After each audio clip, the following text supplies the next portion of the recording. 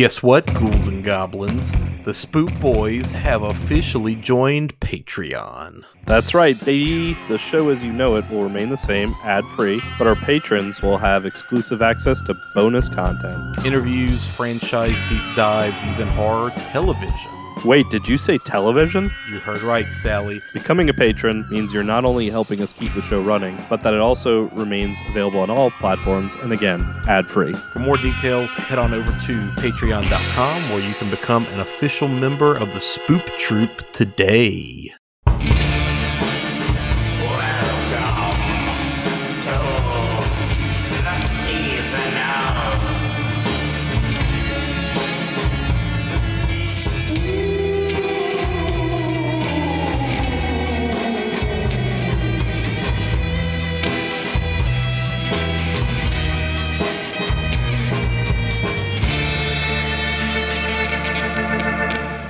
All right, Season of Spoop. Yep. First episode. First one, let's do it. Here we go. Hell yeah. All right, so, did we get a guest for this one, or is it just me and you? No, it can't be just me and you, especially with this movie. No way. All right, hold on. We need a guest. Who can we get at the last minute? Okay, hold on. I know. Okay, I'll trust you.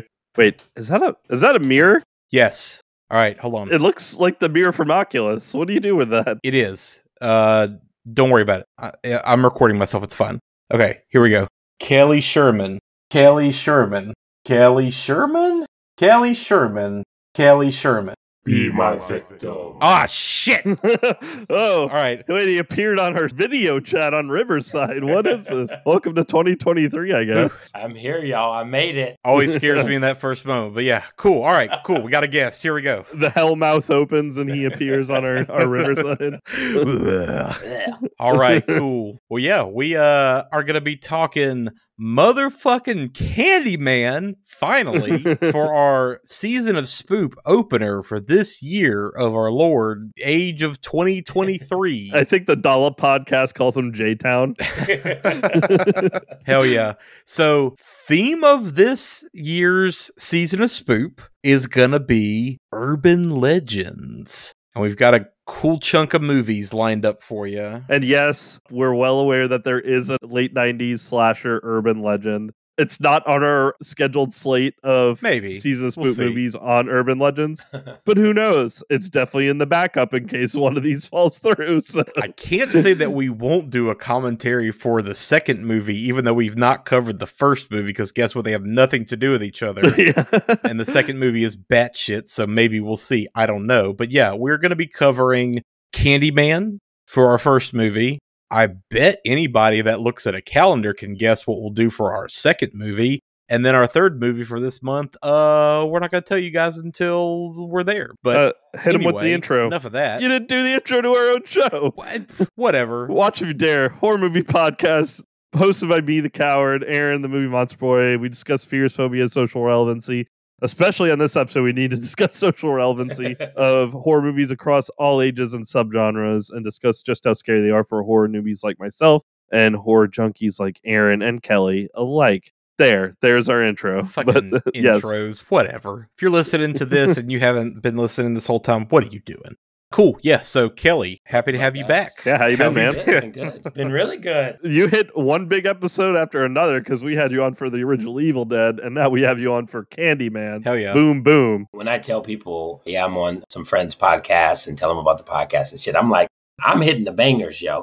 I'm getting all the bangers. Yeah. You really are. So I'm very fortunate. We joke that Shelby gets like all the duds and then we wind up making fun of, and you're getting all the banger movies. Well, I appreciate y'all. I'm very, very fortunate that I get to talk about some of my favorites. So awesome. Note to past, present, and future guests, this is how you do it. You got to put your fucking stake on whatever movie you want to claim.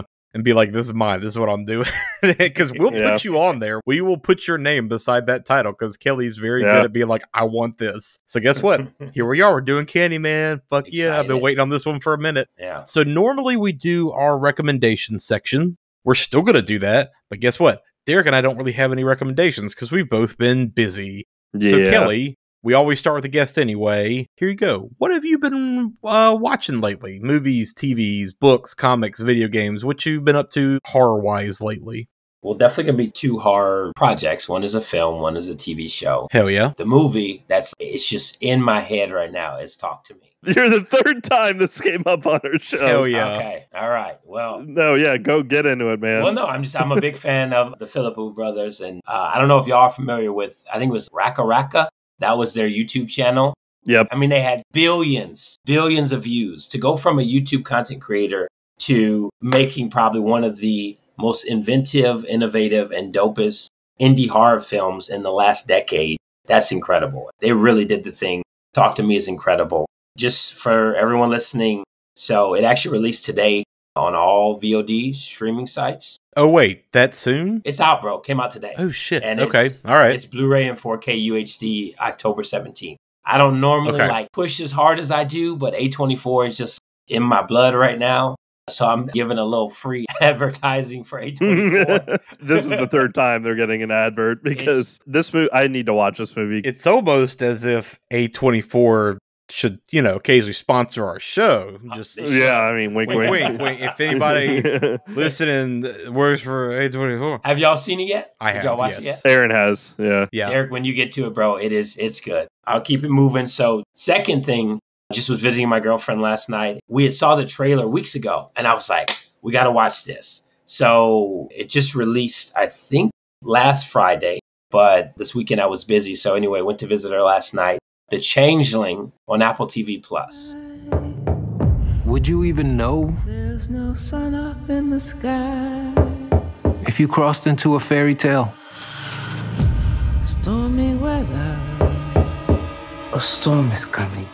There are portals in this world that we may never know we've trespassed through. Life is bad. Gloom and misery everywhere. Stormy weather. I need to know where my wife is. People don't just disappear. Witches.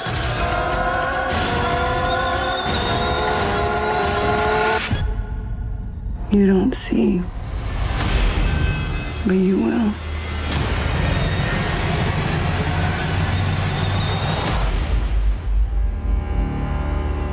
Have y'all heard of it? That's the one with Lakeith, right? Lakeith Stanfield. Okay. Yes. I don't think I realized that was horror. I thought that was a drama. That's 100% horror. It's not a remake of the George C. Scott movie, is it? No. Okay. So, and my notes were not connected at all to the 1980 George C. Scott. Okay. Or the 2008 Clint Eastwood film Changeling instead of The Changeling. It's adapted from a 2017 fantasy horror novel by Victor Laval. And I had never heard of it before. Okay. Yeah. I hadn't heard of this either. So there's 3 episodes currently available. Me and my lady watched the first 2 and we are hooked. It is so good. For people listening and for you too, as far as thematically and just tonally, it reminds me of Lovecraft Country a little bit. Okay. As far as how it's unveiling story and characters to the audience. High on my recommendation. What's the general premise of it? So I know I'm putting you on the spot. Well, no, and I could easily answer it. I'll tell y'all this much: what IMDb puts as the synopsis and what the novel puts as a synopsis, the first 2 episodes haven't even gotten to yet. So it's very, very hard to talk about it. But if I threw anything at you, it revolves around a relationship between 2 people. It deals with trauma, but how trauma and our own history kind of how they come hand in hand at times. Interesting. Okay. That's all I can really say. But Lakeith is top notch. He's so good. Well, and it's interesting with these 2 recommendations bringing it up on this episode too, because there's the argument that Talk to Me, the premise of that is an urban legend that turns out to be true between the porcelain hand. Yeah. I mean, it goes around parties with young people. And then the idea of generational trauma. I mean, we're going to get all into that when we talk about Candyman. And that's the word I was looking for, generational. The way that they weave the story so far in the first 2 episodes of The Changeling, it's so good. And, I got to give my hats off to that whole production team. Cool. Who is behind this show? Who directed it? Who wrote it? Who's making this? I have the Wikipedia page. It's created and written by Kelly Marcel. The first episode is directed by Melina Matsoukas. Okay. Oh, she did Queen and Slim. Yeah. That's the Yeah, director of Queen and that's Slim. exactly. Yeah. And then the episode 2 and 3 are directed by Jonathan Van Tolkien. Cool, Okay. cool, But yeah, cool. and like you said, Kelly, it's based off of The Changeling by Victor LaValle. It's so good. People are getting so creative and inventive when it comes to the way they present the story, right? You know, if you're not being different in that regard, that's why we feel so numb to a lot of the shit that we see. There's so much content out. Yeah. But I think they really have something with the Changeling. Well, so the only reason I recognize it is because I saw an ad for it a couple days ago Yeah. on Facebook of all places, and it was just a still of this person falling towards a city, but the image is entirely Yeah. upside down, Yeah. and it said like Apple TV Plus and The Changeling. Very cool. So that's how I like recognize it. For a second there, I was just like, are they making a TV show based off the movie we covered? But I'm glad you clarified that. That sounds interesting. Yeah. And that's it. Those are my two biggest things. Cool. Awesome. Like Aaron stated up top, listeners, Kelly, we are doing urban legends, which is an interesting catch-all umbrella term in many ways. I think the idea of an urban legend for us three is going to be very different from urban legend from the generations before us and the generations after us. Yeah. There is a lot of crossover with Cursed Objects, which was our Season of Spook theme last year. There's a lot of crossover with cryptids. Cryptids fall into urban legends. Ghost stories fall into urban legends. Haunted houses. An urban legend yeah. can kind of be anything horror related, not even horror related, just strange history that is passed in like folklore or dark history of a town. Every town has its own urban legend or legends.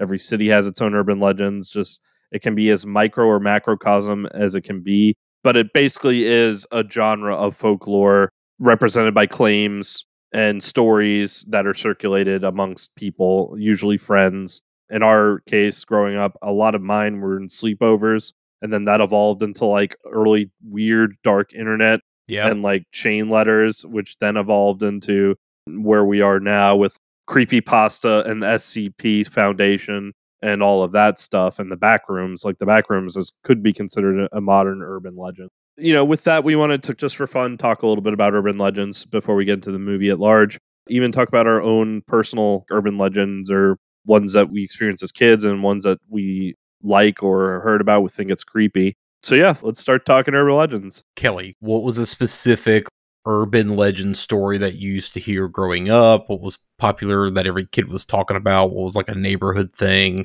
What do you remember hearing about growing up? I mean, Candyman, it was one of those urban legends that we used to hear a lot. Since you guys are asking that question, it kind of makes me always, dig into it a little more. But, I was born in Detroit, and we had projects literally right next door to where we stayed at, which did like these little townhouses. And I, by no means, grew up, I would say even like middle class, in Detroit. And there's almost like a connection there. And I think maybe that's why Candyman just resonated more, right, to us. I don't know. There was something about that film, that always spoke. And in 92, I was only 5. So, of course, there are certain things that you probably hear of as a child. It just kind of sticks with you, Yeah. I would definitely say Candyman, even though that's what we're talking about tonight. That's just something that, I don't know, I've always felt like a different type of connection to. That's really interesting that a movie kind of almost transcends and becomes the actual urban legend in reality too. Yeah. Because something I was going to probably bring up later on in discussion, but I may as well bring it up now because it sounds like this is exactly what happened. I was reading a couple like takes and articles about this movie and how it's aged for better and for worse from a social standpoint in the modern times. One of the opinion pieces I was reading mentioned that for them, being a person of color growing up, they loved horror movies, but it was always just Freddy, Jason, Michael Myers, Chucky, and like they're all like white guys. Yeah. Even Chucky, before he becomes the doll, is a white guy. Tony Todd's Candyman was the first. We have our own slasher. Like we have our own guy, and he is just as iconic looking. His lines are just as iconic. His weapon is just as iconic. This is our guy. Like, despite however I may feel now about it in modern times, he is always my slasher. And again, this is just the universal argument that representation matters, even in art and in movies and entertainment. Yeah. But I find that fascinating that you are like the example of that growing up. Because again, for us, it was just Bloody Mary, but even just, oh, what if Freddy Krueger came after us in our dreams when we go to sleep? But like, we never like, at least among like my friends, we talked about Candyman as just among movies that we shouldn't watch, but we want to because our parents don't want us to. But otherwise, it wasn't a thing that became this greater phenomena in everyday life. Yeah. We definitely talked about Candyman growing up because I went to a school where until middle school, where they started smushing all the smaller elementaries together, I was the only white kid in my class, pretty much always. So, like, I knew about Candyman from pretty early on and was aware of Candyman as this looming figure. It wasn't until probably around middle school-ish that I actually saw Candyman on TV. That was one that I know got a lot of play on the more premium movie networks like Showtime and HBO and stuff. It wasn't really a heavy cable movie for whatever reason. I know why. Well, I don't know if it was just holy shit, the violence in this movie, like how do we edit around this? You know, I don't know what it was, but it was definitely on like a lot of the primo movie channels because I remember seeing it on Cinemax or Showtime or one of those, probably at my grandfather's house because they're the only people that had the premium movie channels that I knew growing up. But I remember everybody talking about them constantly. I remember people playing Candyman on the playground. Wait, hold on. Put a pin there. Did you watch Skinamax at your grandparents' house when you were a young lad? Oh, of course. Like, if you just want, like, straight up confession, absolutely. Oh, yeah. Yeah, I love that you're committed to that. Like, you didn't back down. No. You confidently were like, hell yeah, I jerked it to Skinamax. What's there to be ashamed about? I was a fucking, like, adolescent boy exploring my sexuality on late night television. No judgment here. Whatever. If anything, I'm jealous. I never had access to Skinamax, and I don't think any of my friends had it either. Honestly, it's just kind of boring. You sit and you watch so much garbage because you're looking for things that have the ratings markers, you know, V for violence, L for language, and then you're like, oh, this one has S and N. Sex and nudity. What is this? And then you put on some bullshit like Emmanuel, you know, best little whorehouse in Texas. You're like, this is gonna be some good shit. And then it's like, what the fuck is Burt Reynolds singing? What is this movie? When's Dolly Parton gonna show those tits? Turns out never. It's not that kind of movie. Anyway, so I remember kids playing Candyman. Like, that's fucked up. Yeah. But like, I remember kids playing Candyman on the playground. You would find a stick that's kind of hooked shaped. And it was basically tag. Just somebody was Candyman and ran around and chased everybody. You had to like hide and go seek shit. As far as like an actual urban legend, and I think I've mentioned this like way back on the show, there was a super sketchy rundown old house that was on a big, probably quad lot. Derek, you were in Hattiesburg for a couple of years, so you remember the weird lot that was across from the Lutheran Church and Shipley's Donuts. Yeah. Right? Where it's like one house. Wasn't there an actual murder that happened there too? I believe so. Which again, like, is where all this fucking came from. Yeah. That might have been a Hattiesburg urban legend. That's what I'm saying. This was. That house was set way back from the road on this giant quad lot. It is a really weird spot for a house. In the middle of the avenues. There's no open space like that anywhere else in that area. It's at one of the busiest parts of Hattiesburg because it is in between all of the housing where all the students live off campus. But somehow this one house looks like it's in another fucking like city altogether. It's like the Texas Chainsaw House. Like, it's just tucked away in the back of this foliage, even though there's a Kroger's or whatever right there. It has a lot of old growth trees around that kind of hide it from the immediate street. So it was always this weird, what's in there? What the fuck is going on with this weird house that you can like see through the trees and the bushes is back there, but there's never anybody there. What the fuck is this thing? And we used to like tell this story of, oh yeah, this fucking family was murdered in that house and that's why it's empty. Wow. And they're like, ghosts are still in this house ready to fucking kill whoever comes in because they think it's the people who killed them coming back, right? Trying to get their vengeance. And I remember like we finally nutted up and went in there and it was just an empty house. I think what spooked us for real though was there were bags of canned groceries, but it looked like somebody had maybe set that shit down 5 minutes before we walked in. Oh my God. That is creepy, yeah. We walked in and realized, oh, somebody's probably squatting here. We need to get the fuck out. That kind of spooked us, but we did just walk in and we're like, well, we're still here. So like, I guess the ghost part of it is not, I don't know. and then find out, oh yeah, no, there was like a fucking brutal murder that happened at that house. That's crazy. There was, yeah. So it kind of goes to what we were talking about earlier about so many urban legends are rooted in truth. You know, there was some initial something that happened, and obviously it spun up and spun out and became this larger, huge, mythical thing in a community. It's interesting to see how communities utilize those urban legends. You know, is it a warning to young kids to not go to this place or not do this thing or not be out past whatever? Is it a signpost for this type of thing doesn't happen here in this town anymore because XYZ occurred years ago? Like, what does the urban legend signify? How does the community like use that as a tool for teaching? And how does that get exploited? How does that get misinterpreted? You know, how does it get transmuted when outside forces, again, like this movie we're talking about, come in that want to understand it better, and it's not their place necessarily to know or understand or participate in that, and how those things get transported from one place to another. I find the entire idea of it fascinating. Just all the like semiotics of how this works is endlessly fascinating to me, which is why people still write actual academic papers nonstop about urban legends and oral histories and storytelling, all these kind of things. And like, what does it mean? Why do we do it? And I mean, the why ultimately boils down to humankind has been doing it since we were in fucking caves sitting around a fire, right? Storytelling. An urban legend feels different than just a folklore or a religious story. Because there's a punitive lesson to it. There's always that aspect of, I'm telling you this as a warning. Yeah. You can get fucked up. This is why we have this story. This is what happened. You need to learn from this.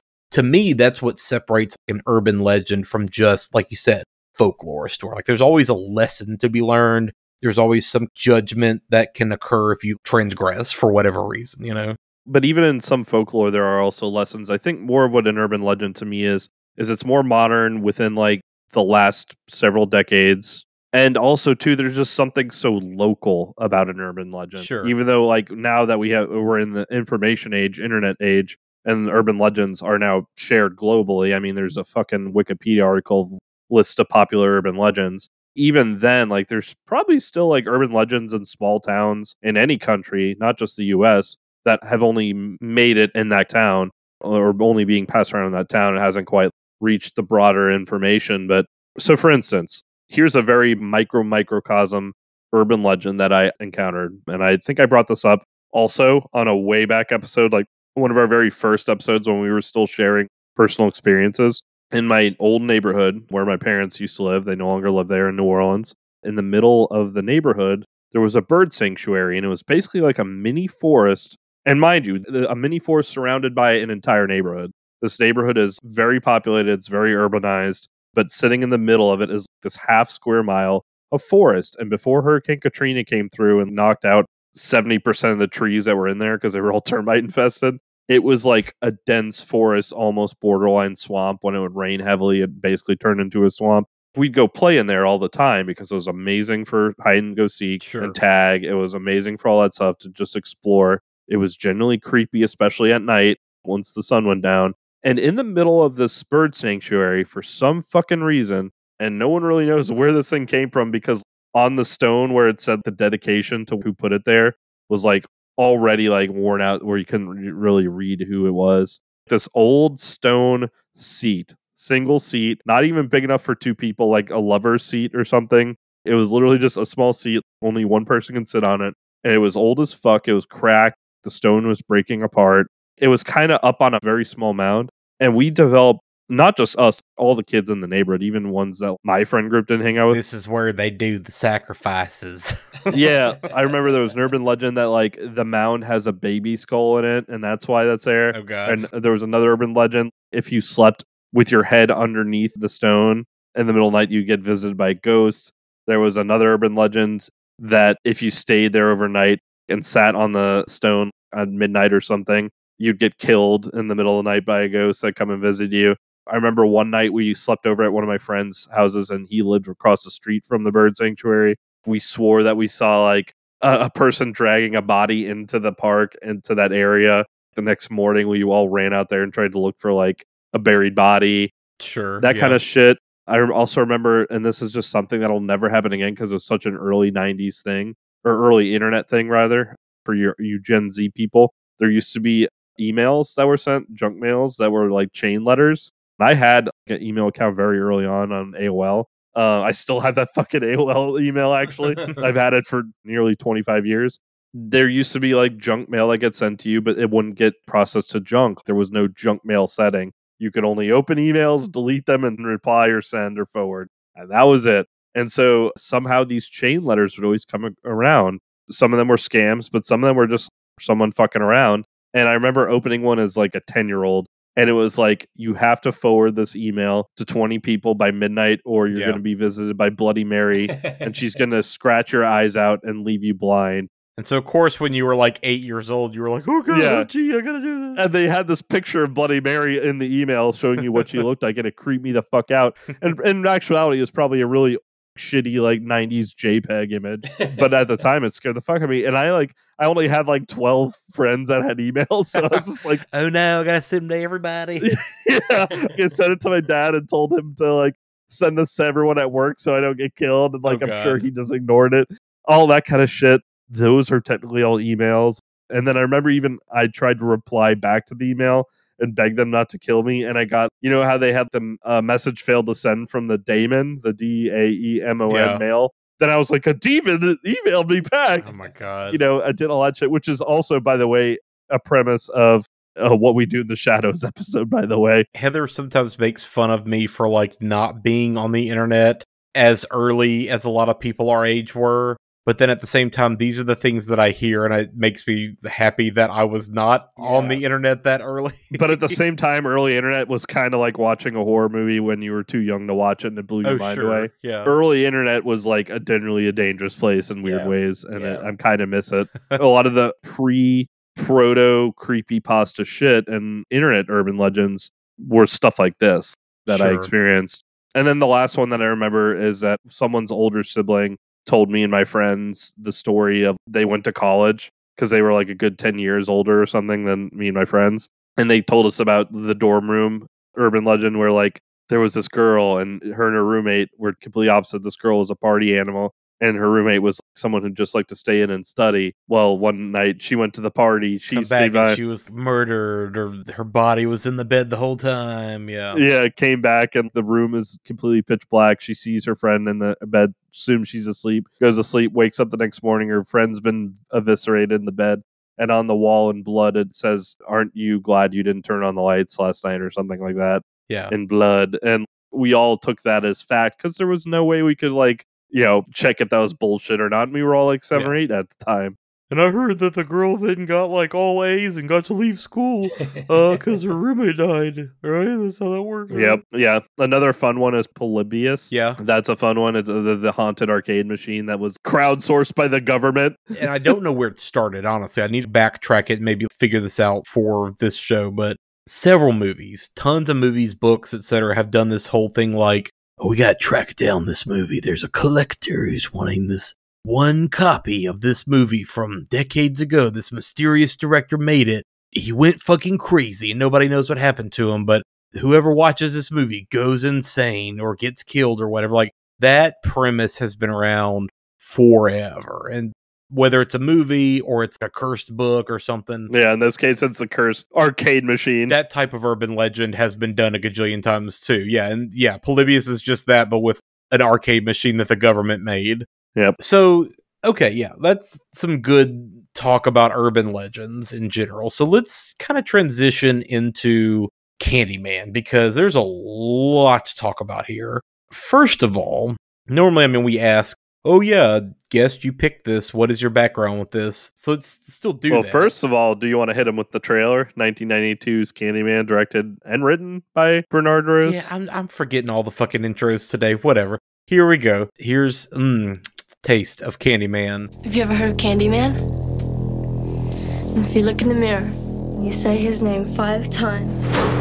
In cities everywhere, Candyman. they whisper his name. Right. Candyman. It's just a story. Candyman. Candyman. Just a ghost story. Candyman. An entire community starts attributing the daily horrors of their lives to a mythical figure. The legend first appeared in 1890.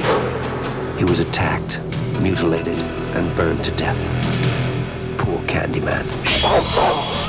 Helen, a woman died in there. Leave it. Everyone knows he isn't real. That's modern oral folklore. Everyone. Except Helen Lyle. Bernadette. It ain't safe around here. I don't scare too easy. Don't know about Ruthie Jean? They ain't never gonna catch him. Who? Candyman. Who is that? I came for you. Do I know you? Now she is about to discover Helen? Get out! Get out!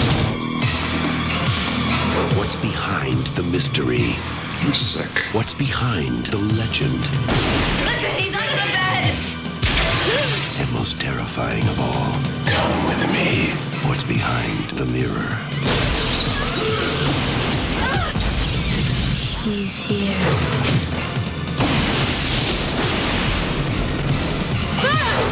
Candyman. You don't have to believe.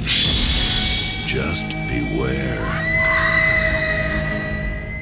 Okay, anyway, back to the show. So, Kelly, what about this movie specifically speaks to you? Why did you want to do this? When we started the show, Kelly, you gave us 3 movies that you said, no matter what, these are the 3 I want to be on. And it was Fright Night, this movie, and I think Get Out or Evil Dead, one or the other. But when we were like still only a dozen episodes in, you like planted your flag on these movies. It's definitely a horror favorite of mine. You know, we've kind of already talked about the significance of Tony Todd, right?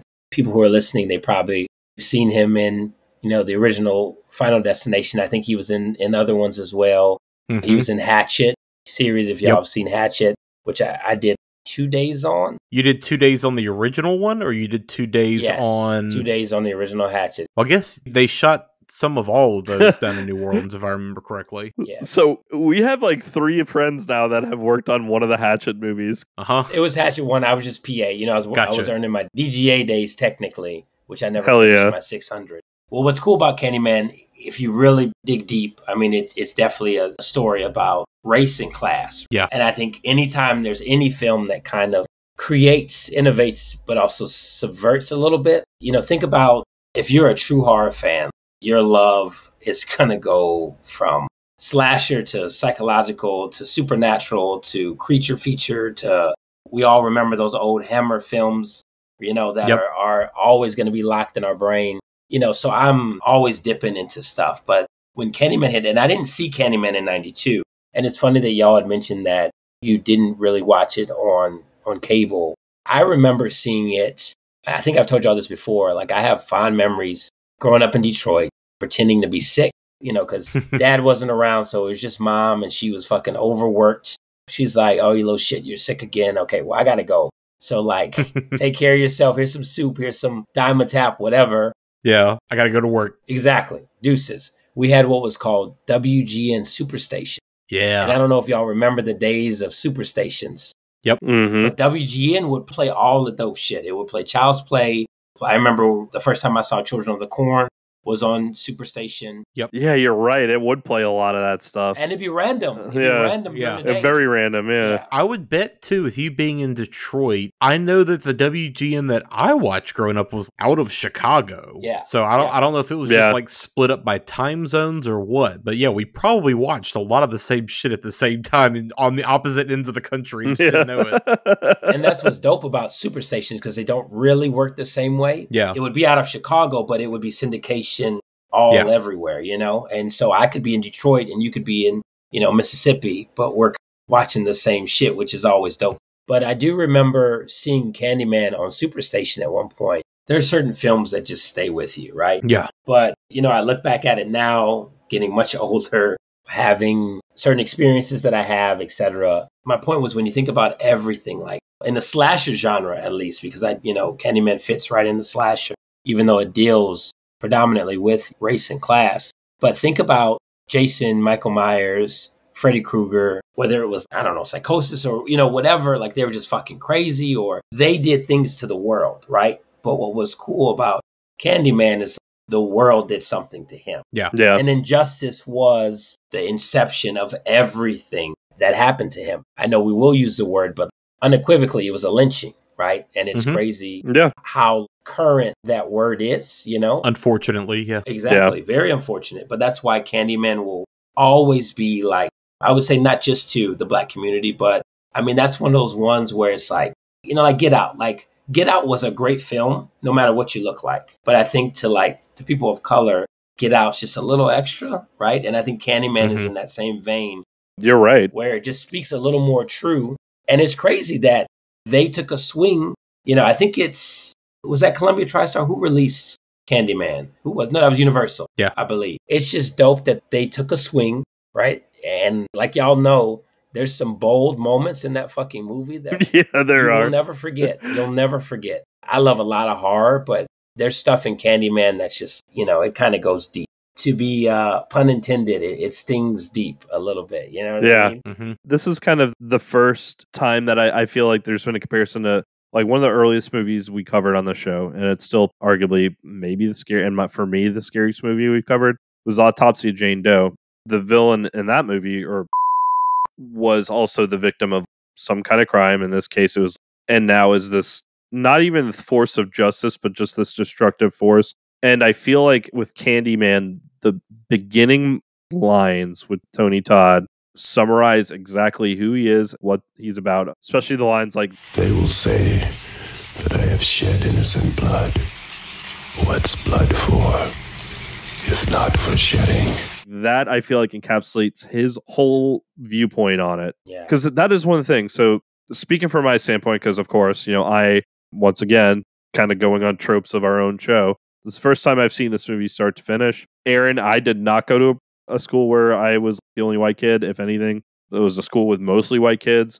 Yes, we knew Candyman, but we didn't know Candyman in the same way as a cultural phenomenon. We just knew Candyman as another scary movie that our parents don't want us to watch. Yeah. Otherwise, we didn't really play Candyman. If anything, we played Bloody Mary, another popular urban legend that Candyman's kind of based off of in a way.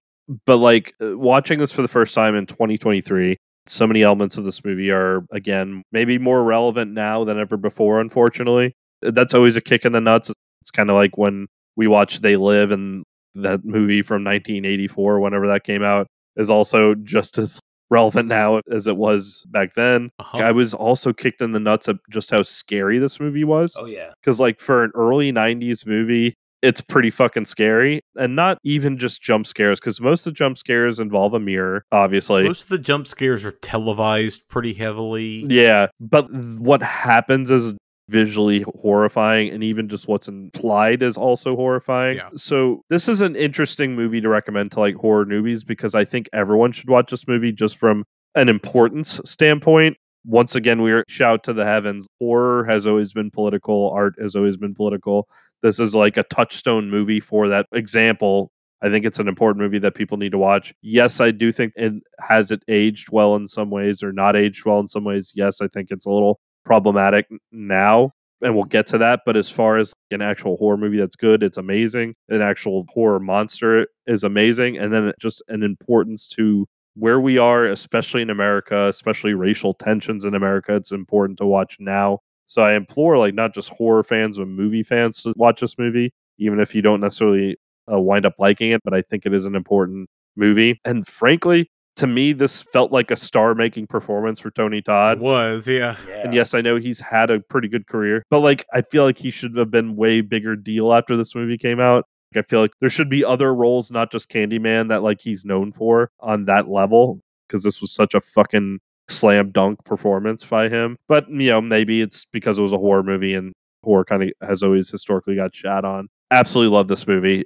Definitely going to be in my top personal horror movies. Socially, I think there are some things that are dated that haven't aged well, but like I think that's kind of par for the course, especially with a movie that's trying to tackle what this movie is tackling. Yeah. And we'll get into that later, but like as just an opening thesis, that's kind of where I stand on this. Like I think this is up there in the importance of horror movies and horror slasher movies. It's always fun when there's a slasher that's not just a gimmick, but a slasher that is also something else, like a ghost, because Candyman, you could argue, is also a ghost. Kind of like Freddy Krueger is also a dream demon. Yeah. There's a very interesting way that Candyman, as this character, kind of straddles the line between physical and metaphysical. You know, like he will suddenly appear, he will suddenly disappear, he will speak to you in your fucking very soul from 50 feet away in a parking garage in these ghostly ways, but then he'll also stab his entire fucking hook arm through the middle of somebody's chest and gut them. And that happened, you know, like it's interesting just to see how he kind of has one foot in each world and how he moves back and forth between those. That psychologist was a fucking born victim if I ever saw one in a horror movie. What else is cool when you talk about the physical and the metaphysical from a filmmaking perspective? It's crazy to me that the movie is 139, so an hour 40. You don't see him until you get to that car park, like 40 minutes in. Yeah, 42 exactly. minutes in. It's like halfway through. But what's dope is what a way to let that pot simmer a little bit and fucking boils right back into what we're talking about with urban legends. What makes an urban legend so powerful is the verbal and the haptic history, right? Yeah. It is that, oh man, yeah, I heard that when I was a kid. And now that shit has been living with me for fucking 30 years. You know what I mean? Yep. And like, I think that's what's beautiful. And the filmmaker, he had the awareness to be like, yo, it is going to work. But we won't see him until 40 minutes in. I think, that's a risk for some people's movies. Yeah. But I think it really, really works for Candyman. The script also does its due diligence by setting up a lot of shit that doesn't pay off. Yeah. You're going into this with these characters who are studying urban legends. So we're already starting the movie off with the standpoint of shit's not real. This is all stuff we make up to like scare each other or teach lessons or whatever. Then we have, there might be some truth to like some of these things that happened, but actually what it was XYZ. And then there's, oh shit, no, there is a Candyman. Turns out it's this fucking gang, and you've got old guy doing his lineup. It still cracks me up. He's just like, I'm the Candyman, bitch. Just saying it so played. I thought he was going to return in this movie and get gutted by Candyman. That didn't happen. Get his comeuppance. Yeah. Then, all of a sudden, just when you think things might be kind of leveling off again, you just get Helen just in the fucking parking lot. And then all of a sudden it's like, oh shit, this is different. Something just happened, I was reading a lot of old reviews, new reviews, analysis, etc. And one of the complaints that I saw when this movie was first reviewed back in the 90s, and I even saw a little bit of it in more modern takes on it. And this is just a filmmaking standpoint of just the plot sort of has plot holes or makes no sense in certain ways. Like the idea of just all of a sudden Candyman is claiming that he's losing his power because she showed his followers she's not afraid of him, but you never see his followers, but he keeps referring to his followers, stuff like that. But I think all that stuff is better because that's, again, to your point, Kelly, that's how an urban legend is. It's a whispers of people around the community. He's not saying literal cultist followers. He is saying the people of Cabrini Green projects are my followers. And, when this woman comes in to the projects multiple times, looking into this, gets attacked by the gang member, and then is still not afraid, then people start saying like, oh, well, the Candyman was just the gang member who attacked her. Now he's been arrested, so he has no power. He wasn't real. And so when he is coming after Helen saying, because you showed my followers that you're unafraid, like I'm losing power, I thought that was all effective, even if it was more metaphysical or more referred. There's so many elements that are off screen that are talked about but never shown. And I think that's, again, how an urban legend really manifests and whether it lives and dies by the whispers in the wind of the community. And regardless, words have power. As much as we want to live by the whole sticks and stones break my bones, words will never hurt me kind of idea, words have impact. Words have power. Words have weight to them. Words have fucked up connotations. Off the top of my head, we are three guys sitting here. Doesn't it kind of kick you in the dick a little bit when you hear the like, oh, blah, blah, blah, that's not what real men do? And you're like, what is that supposed to mean? Right? Yeah. What does that mean for me? And that's just such a weird loaded phrase too. Here's one for you, Kelly. I'm sure you've heard the like, oh, you're not black enough.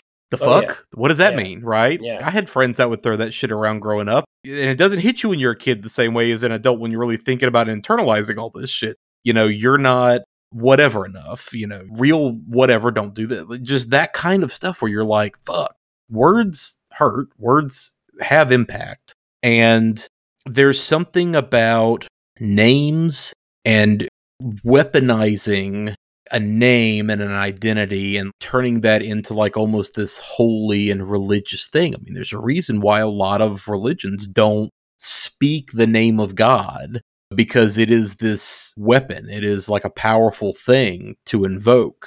And the idea of Candyman being summoned because you say that word 5 times into a mirror, there's a ritual to that. There's impact to that. There's power behind that. Whether like the word itself actually means anything fundamentally, no, it doesn't. That's kind of the sticks and stones part of it.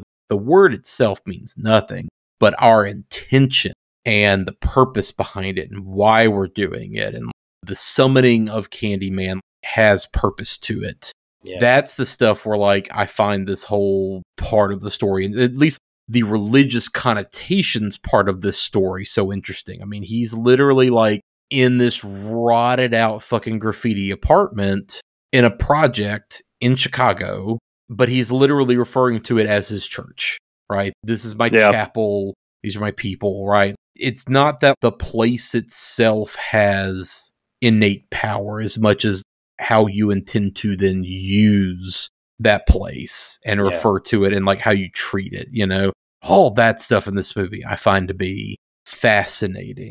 And it kind of transcends a little bit of the obviousness of where this movie goes ultimately. But I think that's some of the extra edge that makes this so effective, because that's the stuff that's fundamentally unknowable. We can learn a lot about who Daniel Robitaille was, which, funny enough, it literally just doesn't dawn on me because I've seen all of these movies so many times, even like the 2 shitty sequels, which I love the new one.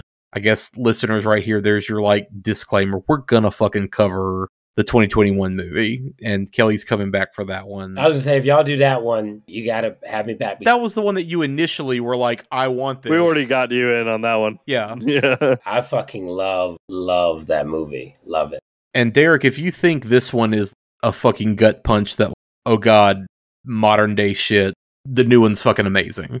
I find it interesting that he's not even referred to as Daniel Robitaille in this first movie at all. That is wholly an invention of the sequels. Mm-hmm. He is just the Candyman in this one. That it's so interesting and kind of unknowable in that way that he's transcended his humanity, because we do get his backstory in this. I mean, we're told like what the legend is, how he got the way he is, but the moniker of Candyman has kind of become this new word for God that we have all collectively created ourselves, and we've given power to that.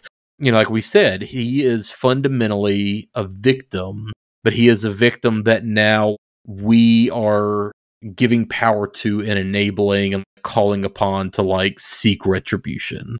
And what's fun about Candyman is it's just a fucking shotgun. You open that bottle and just there's no stopping him.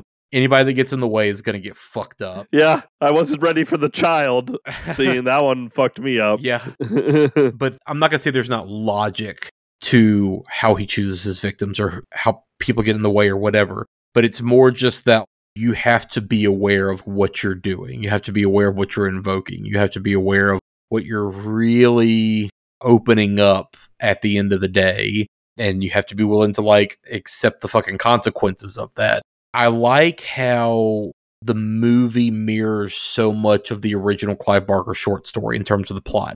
I don't know if either of y'all have actually read The Forbidden. No. I haven't read The Forbidden. That was one of the short stories that was in Clive Barker's Books of Blood, right? I think it's in volume 5. So I have not read that short story all these years because I had just heard it has nothing to do with the movie. Okay. So I just never bothered. But I did because we're talking about this story now and I wanted to see like where did this come from. It's a very, very short read. I would recommend people check it out.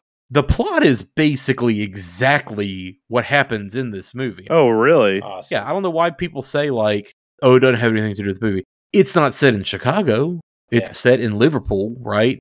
And it doesn't have the American history of slavery and racism and lynching. Like, it doesn't have that angle. But literally the plot of woman who is studying at a local university doing work on semiotics and storytelling goes to a notoriously poor, crime-ridden, lower-income, slummy part of town. There is definitely a like class divide commentary happening where her and the rest of these very affluent, snotty, intellectual, condescending elites are kind of looking at these primitive, poor, dirty simpletons and their weird pagan rituals with, you know, a lot of judgment and disdain, but weird fascination at the same time. All of that is even still present to a degree in the movie. The old dinner scene with the haughty, like, English professor who, like, had studied the phenomena of Candyman years prior. Yeah. All of that really felt like where I was being like, okay, I see the class divide here, because she had literally just come from the projects interviewing that mother, and now here she is talking with these professors and doctors who are all like full of shit in this high-end, expensive restaurant. Yeah, it's all still there.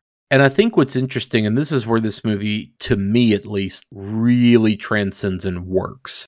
And not just in like a horror way, but like you were saying earlier, I mean, this is great capital A American cinema. You now have so many more layers to the story because now you're looking at, again, the history of American racism and slavery. You are looking at systemic economic inequality. You are looking at the history of American architecture and how entire cities and suburbs are planned. Yeah, I was surprised by that whole, how she mirrors her like apartment to the projects. Because she now lives in the gentrified tower. Yeah. That was a part of the movie I did not see coming whatsoever. Yeah. And I was just like, huh, okay, yeah, that's a whole aspect I didn't even consider. There is still very much a class divide, you know, because you've got, again, these professors who clearly are like kind of well off, and then you've still got Helen and Bernadette who are like, you know, they're living okay, but they're not living amazing, to then like all the residents of Cabrini Green. You've even got layers within that where Bernadette, who is, I guess, essentially middle class black woman, going to this project where she is now like immediately met with suspicion because, oh, you're not one of us. You know, like there's like a disconnect there. You're also looking at Helen being a woman, being a white woman specifically, just assuming, oh, I can just go do whatever. I'm not going to get in trouble. Nobody's going to say whatever to me. There's a lot of assumptions that this woman makes of shit that she thinks she can just get away with, or just places she can be, or things she can do or say, or whatever. She just has a lot of arrogance, you know, in interesting ways. There's just so many fucking social layers to this movie that are very interesting, very well observed. And I think you get just enough of all of those that there is a lot of meat to this story without feeling like you're being beat over the head by any of it, really. But it's all stuff that, if any other regular horror movie just kind of hit on one of those aspects, we generally tend to give it a lot of credit, right? And this movie has so much more than just the one or two little things. I like this quote from the director Bernard Rose that ties into, again, the theme of this entire month. So the tradition of oral storytelling is very much alive, especially when it's a scary story. The biggest urban legend of all for me was the idea that there are places and cities where you do not go, because if you go in, then something dreadful will happen. Not to say there isn't danger in ghettos or inner city areas, but the exaggerated fear of them is the urban myth. that's something that I find to be endlessly interesting because, again, I grew up in a small city in Mississippi, and I remember telling people like, oh yeah, I grew up in the Avenues, I lived in the Avenues, and people would be like, the fuck? You know, you live in the Avenues? Yeah, it's perfectly fine. There's nothing weird that happens there. Well, yeah, like, isn't there like crime all over the Avenues? Yeah, there's crime all over this fucking city. You know, just it is what it is. Like, we're in the South. Poverty is everywhere. Guess what? Crime also goes hand in hand with that. It doesn't have anything to do with anything else other than that. But I definitely remember that. I remember there also just being lots of, and Derek, I know you and Kelly, you too. Y'all can both recognize oh yeah, I'm going to New Orleans. I'm going into the city.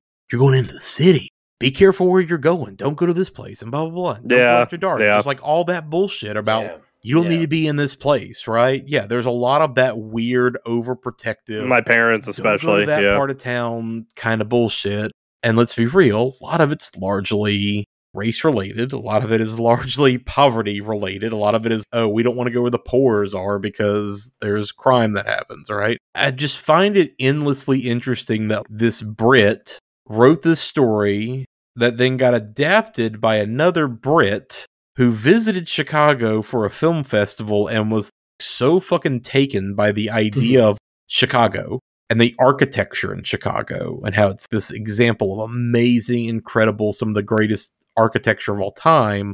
But then also it is the fucking poster child situation example of how to fuck up urban planning and communities and how to like shove thousands of people into just a couple of 100 square feet of land because you don't want them here. You don't want them there, right? He was so taken by all of that that's how he filtered this entire story that had nothing to do with any of that. And so much of it fucking, like you said, still rings true. How many fucking instances have we seen lately of black kid goes and knocks on the wrong door, gets shot at? Oh, there's a fucking FedEx truck in our neighborhood, but there's a black guy driving it. He must be up to some nonsense. Yeah. Shoot at him. Jesus fucking Christ. In just the last year alone, how often has that shit happened? Because there's just such a fear of the other. There's a fear of what's outside of your immediate community. So much of that just permeates American culture in a wild, insano way. And that's why this story is just still so fucking effective, because that's the entire crux of how this story is broken down. Is this woman is going into this area that she has been told historically is where you don't go. You don't trespass there. And the why has nothing to do with the ultimate example. Fucking Candyman is there.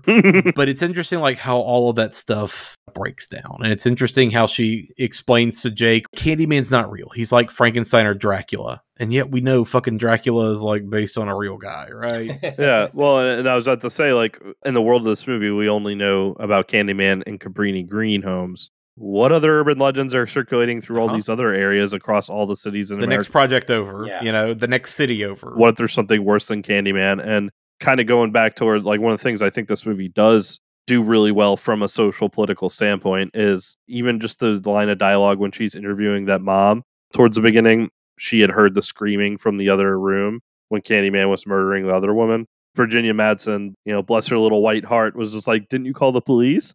And she's just like, they're not going to come here. They never come here. Like, what the fuck do you mean? They're not going to help us. That seclusion within your own city breeds something like the Candyman that no one would be none the wiser. And frankly, from the police standpoint, no one gives a shit. It's their problem. And not just that. I mean, granted, this is 30 years ago. Yeah. But it's not like it wasn't true then. It's not like it's not true now. Like, why would you call the police? Yeah. Do you really want the police coming and checking into the situation, knowing how they fucking react to things nowadays? No. But you don't have there's nothing else that you can do. You are helpless in the situation. The clever thing this movie does to really hammer that point home, the only times the police actually do show up at the projects and multiple officers showing up is when this white woman is involved in something. Didn't show up when the woman was murdered by Candyman in the apartment over. Didn't show up for any of the other violence that happened to all these other people within their community. But when her character wakes up in the apartment, which does the dog die.com. Yeah, the dog fucking dies.com. Real bad in this movie. Yeah. But like when she wakes up in that apartment, and rightfully so, the mother attacks her. And then when she gets attacked by the fake Candyman, In those two instances, the police arrive immediately. Like the detective was there interviewing her after the attack, and then like the police are there when she's in that woman's apartment. And they even have that one detective, the one who initially showed up and is friendly to her and is just like, identify these people. And she thinks, I've established this friendship with this detective. But then the second time when they suspect her of actually committing the crime, he yells at her. He doesn't give a fuck about her. All of that is just, they're not here to solve the problem. They are here to enforce things and keep the status quo. Her being like a white woman in this project is against that. So they need to get her. Her disturbing it by like causing this crime in this area is against the status quo. We need to intimidate her into like getting out of this. Or not just that. It's also, we have to go because this is going to be politically bad if we don't. This is going to look bad on the department if we don't. This is going to make the news if we like. There's also that fucked up angle to it as well.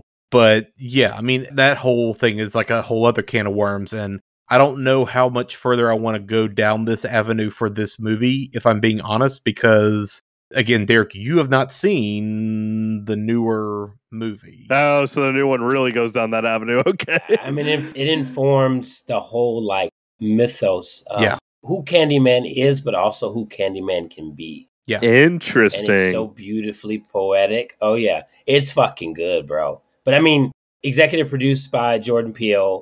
Nia DaCosta did her fucking thing. Like it's a great film, and I can't wait till we talk about it. Yeah. All right, so step away from that. But I want to save a lot of this for that. Yes. I do think it was important to at least bring up the fact that the police only showed up when she was involved. Yeah. Otherwise, they didn't give a fuck about these people. Yeah. So the whole story about the hook-handed killer. That's a whole urban legend as well.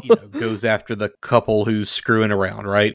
In this instance, starring Ted Raimi as Billy, getting cool Billy, fucking gutted. Yo, I'm so glad neither one of you brought that up to me. That was a nice fucking surprise at the beginning of this movie. Ted Raimi's goofy ass macking on that girl. Yeah, he looked like a greaser. Hey, yeah, the leather jacket was a bit much.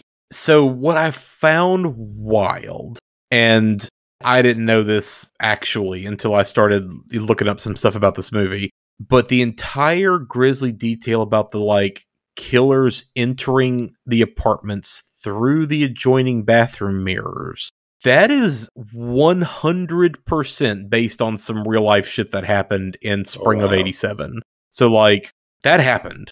Ruth Mae McCoy, woman, single, in her 50s, lived on the 11th floor of the Abbott Homes Project, which is on the near west side of Chicago. Oh, wow. This was a group of several different towers. I think it was called like the Abla Towers, and Abbott was the one that she lived in.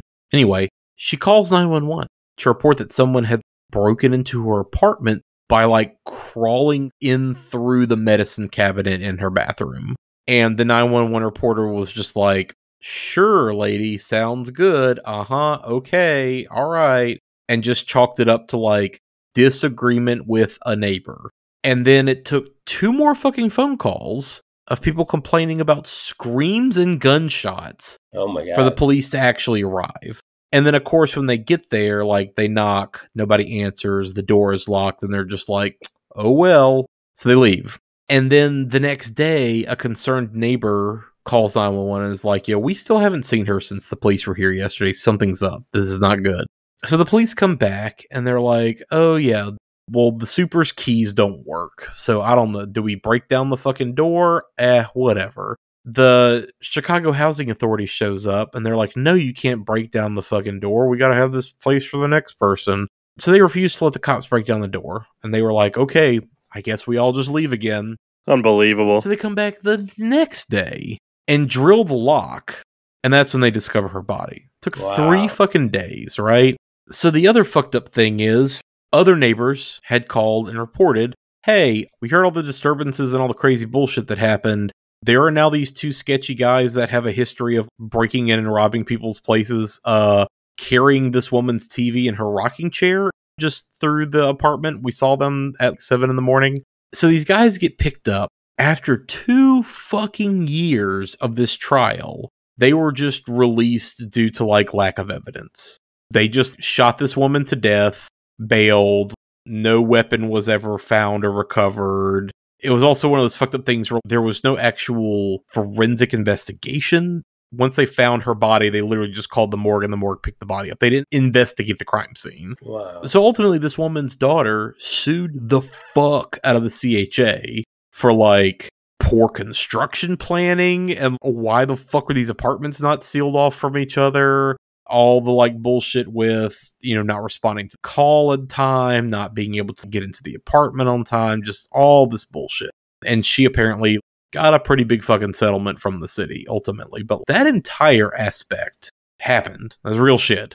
And that is the kind of shit that, like, again, urban legends are 100% built around fucked up weird things like this. Yeah. So you have that aspect. You have the Bloody Mary aspect. You have the hook killer aspect. Those are all like multiple urban legends and real story shipped into one. And then I might be jumping ahead. This might be in your notes already, Aaron. I like that tidbit from Tony Todd himself said that part of the inspiration for Candyman was DC Comics' Scarecrow, the Batman villain, with the way he uses fear to intimidate people. And he like grows more powerful based off of people being afraid of him. Todd really, really built this character from the ground up. And he's said over the years, he was inspired by Dracula and Phantom of the Opera. Like you said, Scarecrow. Like, he's pulling all these little bits and pieces of things to create this character. Candyman can be a supervillain.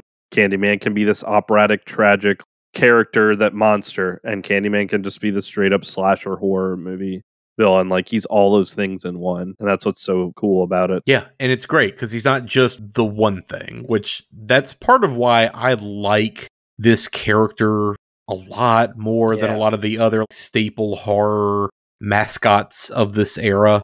I just find the idea of the character to be so much more interesting and nuanced, but he still has, I guess, pun intended, his hooks. He still has his gimmicks. And the bees. Not the bees! Oh, no, not the bees! One thing you just can't overlook about Candyman is the tragedy of his story, right? And what's crazy is something very different than every other horror figure that we love for certain reasons. Candyman's is seeped specifically in American history. Yeah. A very, very big stain, right, that most people don't like to talk about when it comes to American history. One thing that I really wanted to bring up, lynching didn't originate in, America. So my father is a big collector of African-American art and all this stuff. And that's cool shit. If y'all come over to the house, it's like a fucking museum. Like, it's crazy. But he has this book, and the book is about the history of lynching. But it tells this woven story through different mediums of art. Things that we love about horror, like, you got to keep that one eye open. You know what I mean? It's hard to look at. Yeah. It's a must, right? Like, it's something that is a necessary, right? But when you think about Candyman, what was lynching in America representative of? It was representative of specifically the history against Black men, like African-American men. It was a form of emasculation, right? That's 100% what it was. So I think what's so crazy about Candyman's character is, yes, he had the vengeance aspect of it. That's part of it. And the other part, when you watch the film and if you break it down, I had read this article years ago. I try to watch Candyman at least once a year, but I read this article a couple years ago, and it talked about how it's also him, through killing, trying to regain his masculinity, right? Something that was taken from him. Oh, interesting. And I think that's fucking profound. Yeah. That would explain the castration in a way, right? 100%. Yeah. We think about Emmett Till, right? This is a little black boy. He was accused of whistling at a white woman at that time. And we know what happened to Emmett Till. But what's crazy is he whistled, right? Tony Todd's character of Candyman, who was hired to do the art of this wealthy white guy of some sort, he actually impregnated this white woman. So that's like, when you talk about that time period and what was probably for a man who looked like me, that was the biggest no-no. Yeah. You couldn't like white women back then. You know what I mean? Like, that was the biggest taboo thing you could do, specifically, I guess, in that region of the United States. But I think it's just crazy when you really think about it. I remember reading that in that article and I was like, man, that's some profound shit. You know what I mean? Like, not only is it the vengeance piece, but it's also he's trying to recapture his masculinity that was taken from him. Mm-hmm. So with that idea, like the motivations between Candyman, so I like the movie. My problems with the movie aren't with the movie itself, if that makes sense. Yeah. I think the only problems I have with the movie are just, and again, it's more of a product of the time, and this is a 30-year-old movie. Some of the things felt a little dated. And I looked this up because I was just like, look, Aaron and I are like the whitest white boys ever. So like this movie has been picked apart. What else can be said about it by people far more qualified than us? But this is our perspective. This is Kelly's perspective. So our listeners who are loyal to us, we're offering you like what we can offer you. But there's plenty out there about this movie. Definitely look it up. But one of the articles I did want to bring up specifically was from Fangoria. It came out back in August 2021. And it was, I believe, published right before Nia DaCosta's Candyman came out. So it was kind of hyping up that movie, but also talking about the original. Yeah. Sure. And the title of the article is Problematic Films in Defense of Candyman 1992 by Sean Abley. He has this editorial called Problematic Films where he invites a guest and they interact, and it's almost like a back and forth interview style editorial. He brings on this guest and they talk about Candyman, but like one of the things that they talked about was that this movie is almost a great example of this is a good start. This is a good start for getting more Black representation in horror, getting more eyes on this kind of stuff that we need to be looking at more and examining from a cultural standpoint. But also, this was, to this day, we love Tony Todd. We love Candyman because he is that popular of a slasher still. But one of the things they brought up, and I kind of thought about throughout this movie, is almost all the violence and murders, and really even just direct violence from Candyman himself, is done on Black characters.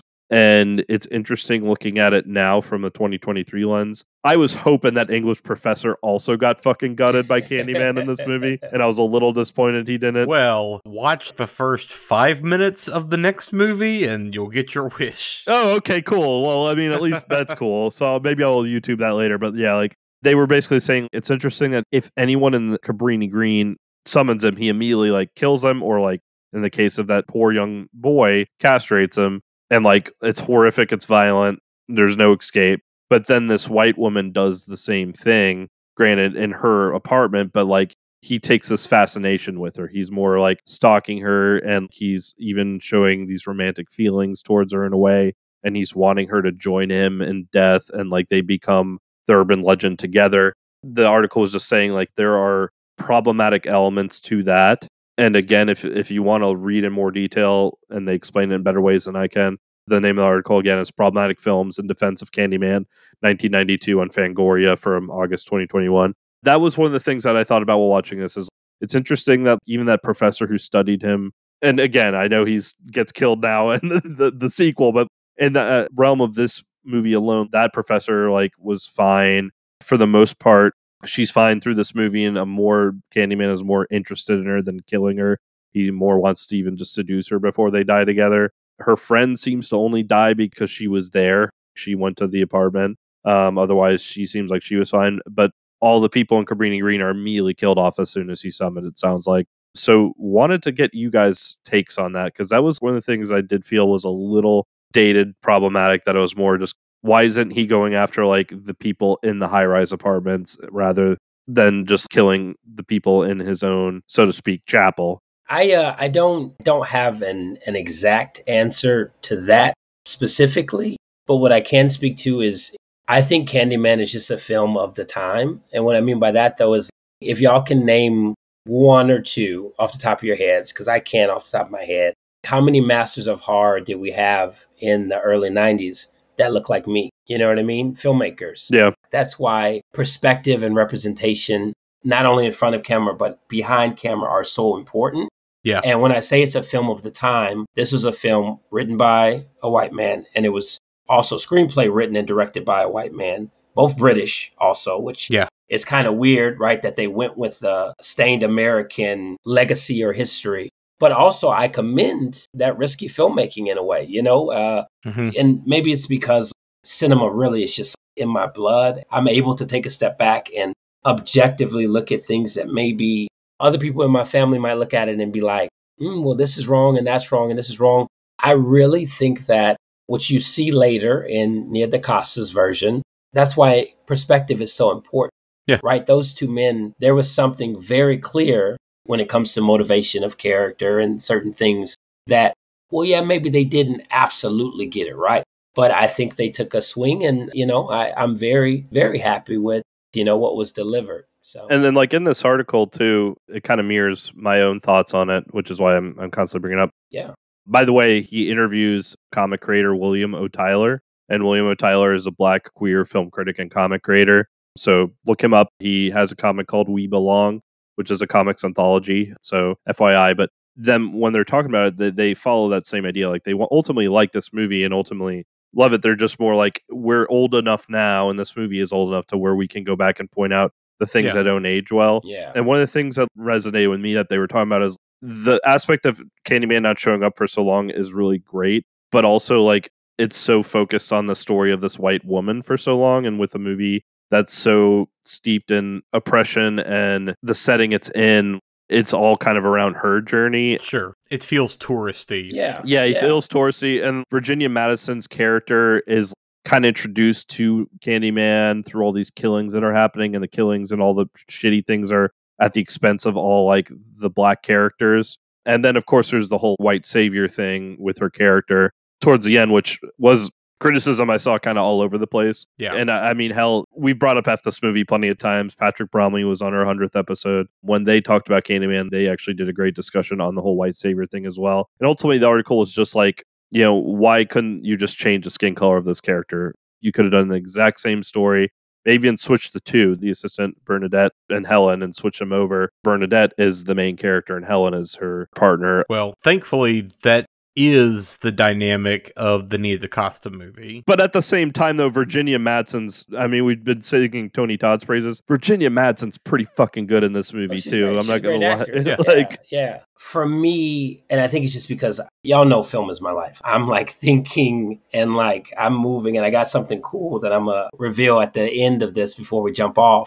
I think it's more a point to a bigger issue that's so much bigger than Candyman 1992.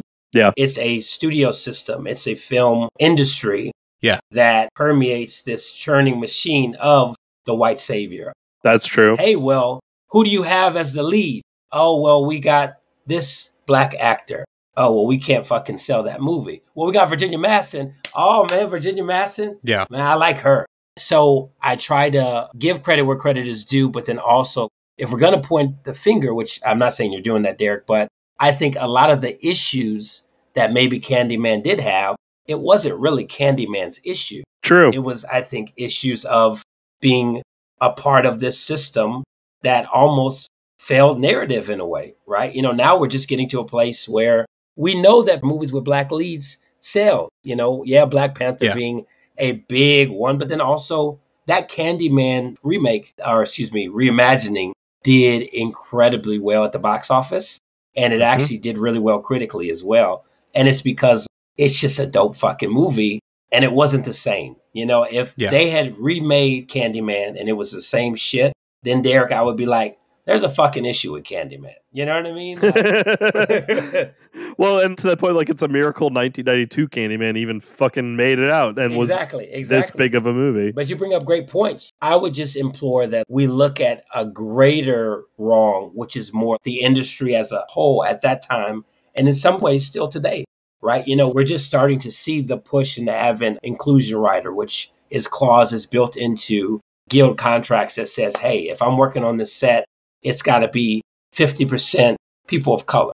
You have to give opportunity, even at, in a writing room. The greatest thing about cinema that I think that I hold in my heart is, unlike every other art form, and I want y'all to really think about this. This is crazy when you really think about it. Cinema's been around a little bit over 100 years, right? Mm-hmm. The moving picture. Oral history has been around for fucking thousands of years. Books have been around for thousands of years.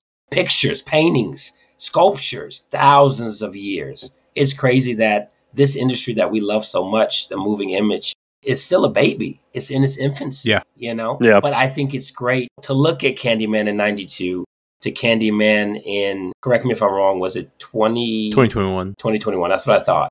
Shit, in the middle of COVID, crazy. So to see such a difference, it's dope to see progression in some way as a whole, right? Because I can promise you, and Derek will talk more later about it, that 2021 Candyman could not and would not have been made in 1992. No. Yeah. And that's what's dope. Well, and that's kind of what this article even ends on, is because they even talk about Nia DaCosta's movie, and they're like, this Candyman was the foundation, 92, and Definitely. Nia DaCosta's going to take it over like the goal line. And they even say like 92 Candyman is absolutely defendable. Yeah. It's absolutely like a great movie and important. It's just, it is important to also look at things under the modern lens. But otherwise, I think it's a great movie. No, that's great perspective. And to that point, this is kind of a chicken egg thing that we talked about with the last movie cover, which was the 1999 Haunting.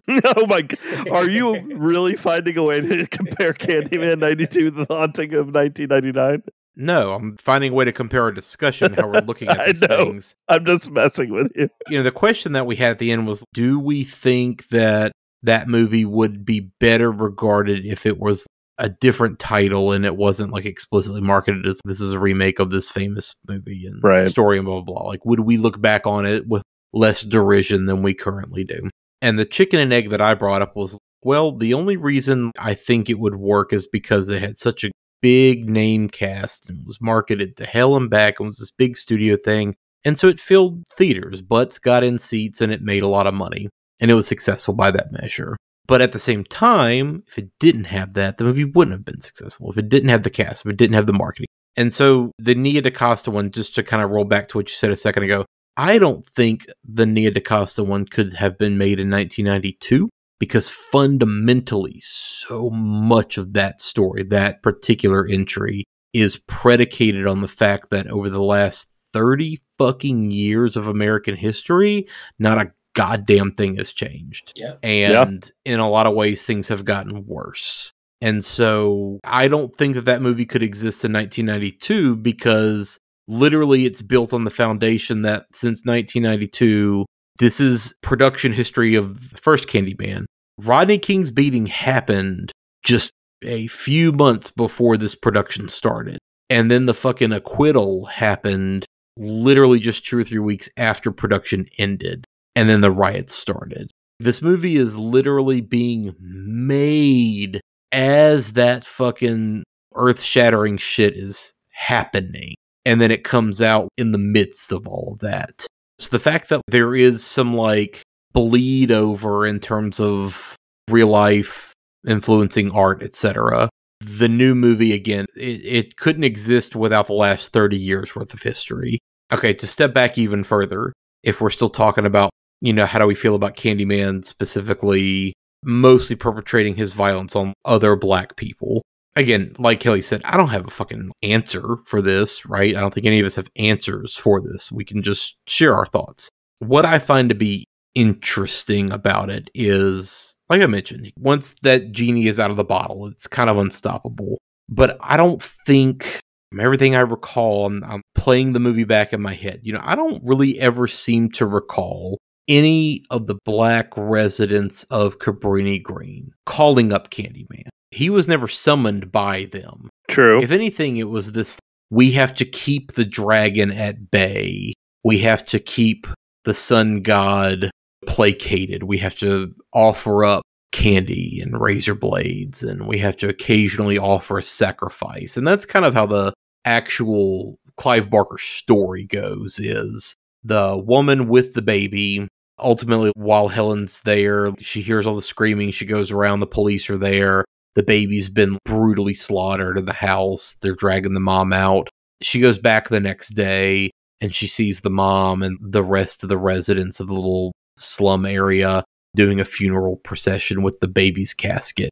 She breaks into the gross abandoned apartment with all the graffiti and finds the baby's body there and not in the casket. And it was literally this Wicker Man kind of thing of like, we're going to offer this sacrifice of flesh to appease the Candyman and keep him away from the rest of us. You don't ever see anybody from the towers calling up Candyman. He is this thing that they fear. He is this thing that they live in the midst of, right? He is this shadow that is kind of constantly over their lives, and they do what they can to not talk about him, not pay attention to him, not give him power, to ignore that he exists as this force.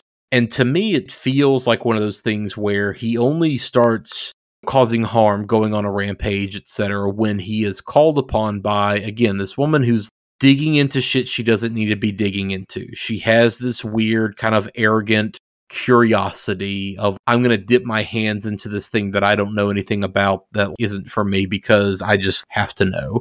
And it very much feels to me like see what I did? This is all your fault. This person's fucking dead. This person's fucking dead. You're now framed for their murders. All this could have been avoided. Your options are come with me and this can all be over, or you can keep fighting and more innocent people are going to keep getting fucking killed because of your arrogant decisions. What is it? Do you want to keep causing bloodshed, or do you just want to like come with me and let's be together, fulfill like my ultimate, what I've been wanting this whole entire time, which is just to be loved. Those are your options. And Helen obviously chooses be my victim. Be my victim. Yeah, well, she ironically does, but she chooses to defy him and save the baby, you know? So she chooses to, like, in a way, save this last innocent victim, but at the cost of her own life, but that kind of closes the loop. You know, she then kind of becomes her own urban legend at the end for Trevor, and so now it spins off into this other direction. But to me, it seemed more like the violence that was being done against other Black characters in that community at Cabrini Green, it was not a, like, vengeful, like, I'm going to get these people. I'm going to show them whatever. Like, this is punishment. It was never done in that way. It was purely to, like, fuck with this woman who stepped past her lane. And because of her arrogance and her curiosity and her weird, selfish need to know, this was, okay, cool. I'll show you everything you want to see, but, like, here's the cost. And this person's dead, and this person's life is fucked up. It is very much a punishment to her. Right. It's obviously more of a punishment to the people who lost their lives, but like it is a punishment to her specifically more than it is a targeted thing to those people who were victims. Because despite her arrogance and even ignorance, especially in the beginning of the movie, she does care. Yeah. She does care about what happens she to cares these people. In the way that like all of us bleeding heart liberal white people True. care and try to do things and like, oh, here's our little Twitter thing, like, yay, this is bad. How often are you putting your money where your mouth is and going down to a fucking shelter and working and volunteering for the day and not just trying to, you know, take a picture next to whatever and be like, hey, I'm doing so much good. Anyway, again, trying to look at, okay, some credit where credit is due a little bit. Like Kelly said, steps toward where we need to be. Things that were not necessarily being done at the time. Two things I found a little bit interesting were, one, the producers were kind of concerned that the script's depictions of Black life in Chicago, they were worried that people were going to be upset by things that they deemed to be stereotypical or offensive, right? So the studio arranged for the director to, like, meet with an NAACP committee. I didn't know that. To actually talk through the script and the story and get their approval, which, again, what a weird passive-aggressive way of, we don't want people to be mad at us, right? Yeah. But it was interesting because the committee was largely like, why can't a Black actor be a villain or a ghost or whatever? Like, Black actors should be allowed to play whatever they want to. What's the issue here? It seems like it would be more harmful to be like, Black actors cannot ever be shown to be complicated, nuanced, sometimes shitty characters who are violent and are villains sometimes. It was interesting that, like, that was their response. You know what? One of the most badass action movie villains of any movie is fucking Wesley Snipes in Demolition Man. Oh, yeah. Yeah. Fucking rules in that movie. Love it. I love that movie. It's such a good movie. It's so good. To see who was speaking out about this movie at the time, one notable person that I like wrote down specifically was Carl Franklin, who directed One False Move and Devil in a Blue Dress and has done tons of TV shit since. He was one of the people specifically that was like, I don't know how I feel about this movie. It's kind of fucked up. So it's interesting that people were talking about this movie. It at least sparked some conversation to happen, which, good or bad, I think, personally, the movies that have the most staying power and the movies that sit with us the longest are the ones where we actually fucking leave the theater and we want to talk about it. Yeah. Yeah. And it's not just a movie that is literally fucking out of your head by the time that you get home. It's fun in the moment and then it just evaporates. Movies that you want to actually discuss with somebody afterward are the ones that stick with you, and good or bad. I think that's to be noted for sure. The other thing I would say too, again, credit where credit's due, Initially, and this is the whole weird casting chain. So Bernard Rose, at the time, married to British actress Alexandra Pigg. His best friend, Danny Huston, son of John Huston, brother of Angelica Huston. And Jack. Yes, and Jack is all up in that chain too, yeah. I love the Hustons. He was married to Virginia Madsen at the time. Oh. Virginia Madsen was also best friends with Alexandra Pigg. They were couple friends, all of them, right? And when they were setting up this movie, the initial idea was for Alexandra Pigg to play Helen and for Virginia Madsen to play Bernadette. Rose thought about this, and he was like, it makes sense. And if I'm setting this movie in Chicago, and it's going to have all these elements of the black community and all this race stuff, it's going to be weird if these two characters are both white women. And it would cause more interesting wrinkles and perspectives if Bernadette, at least, is African-American, right? Let's rework this character.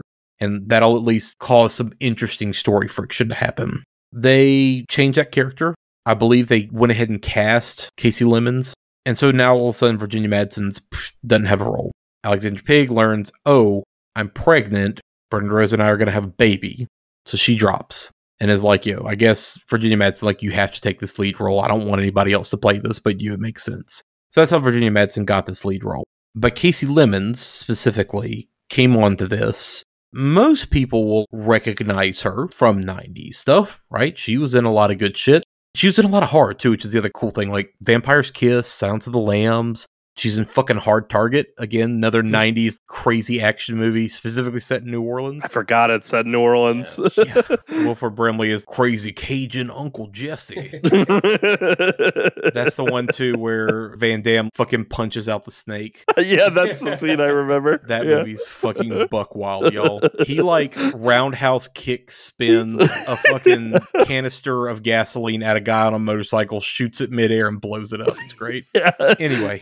John Woo, baby. Now, Casey Lemons is really, first and foremost, a writer-director and has been for most of her career now, totality. I saw her first major picture directorial debut was Eve's Bayou. Yeah, which is a fucking awesome movie. I love the fuck out of Eve's Bayou. Criterion actually just put that out recently, by the way. Excellent movie. But she's done a shit ton of TV, other movies and stuff. She did some of Luke Cage. She just did Harriet. So, like, at this time, she was already really spinning her wheels on writing and trying to get into directing and everything else. Bernard Rose immediately kind of gravitated toward Lemons a lot. They got along and they kind of developed a good rapport and a creative trust and everything. Lemons kind of ended up being essentially a cultural consultant on the script and was really right there to kind of talk through the stuff with Bernard Rose, especially in the light of Rodney King's beating had like just happened and everything was tense and on edge.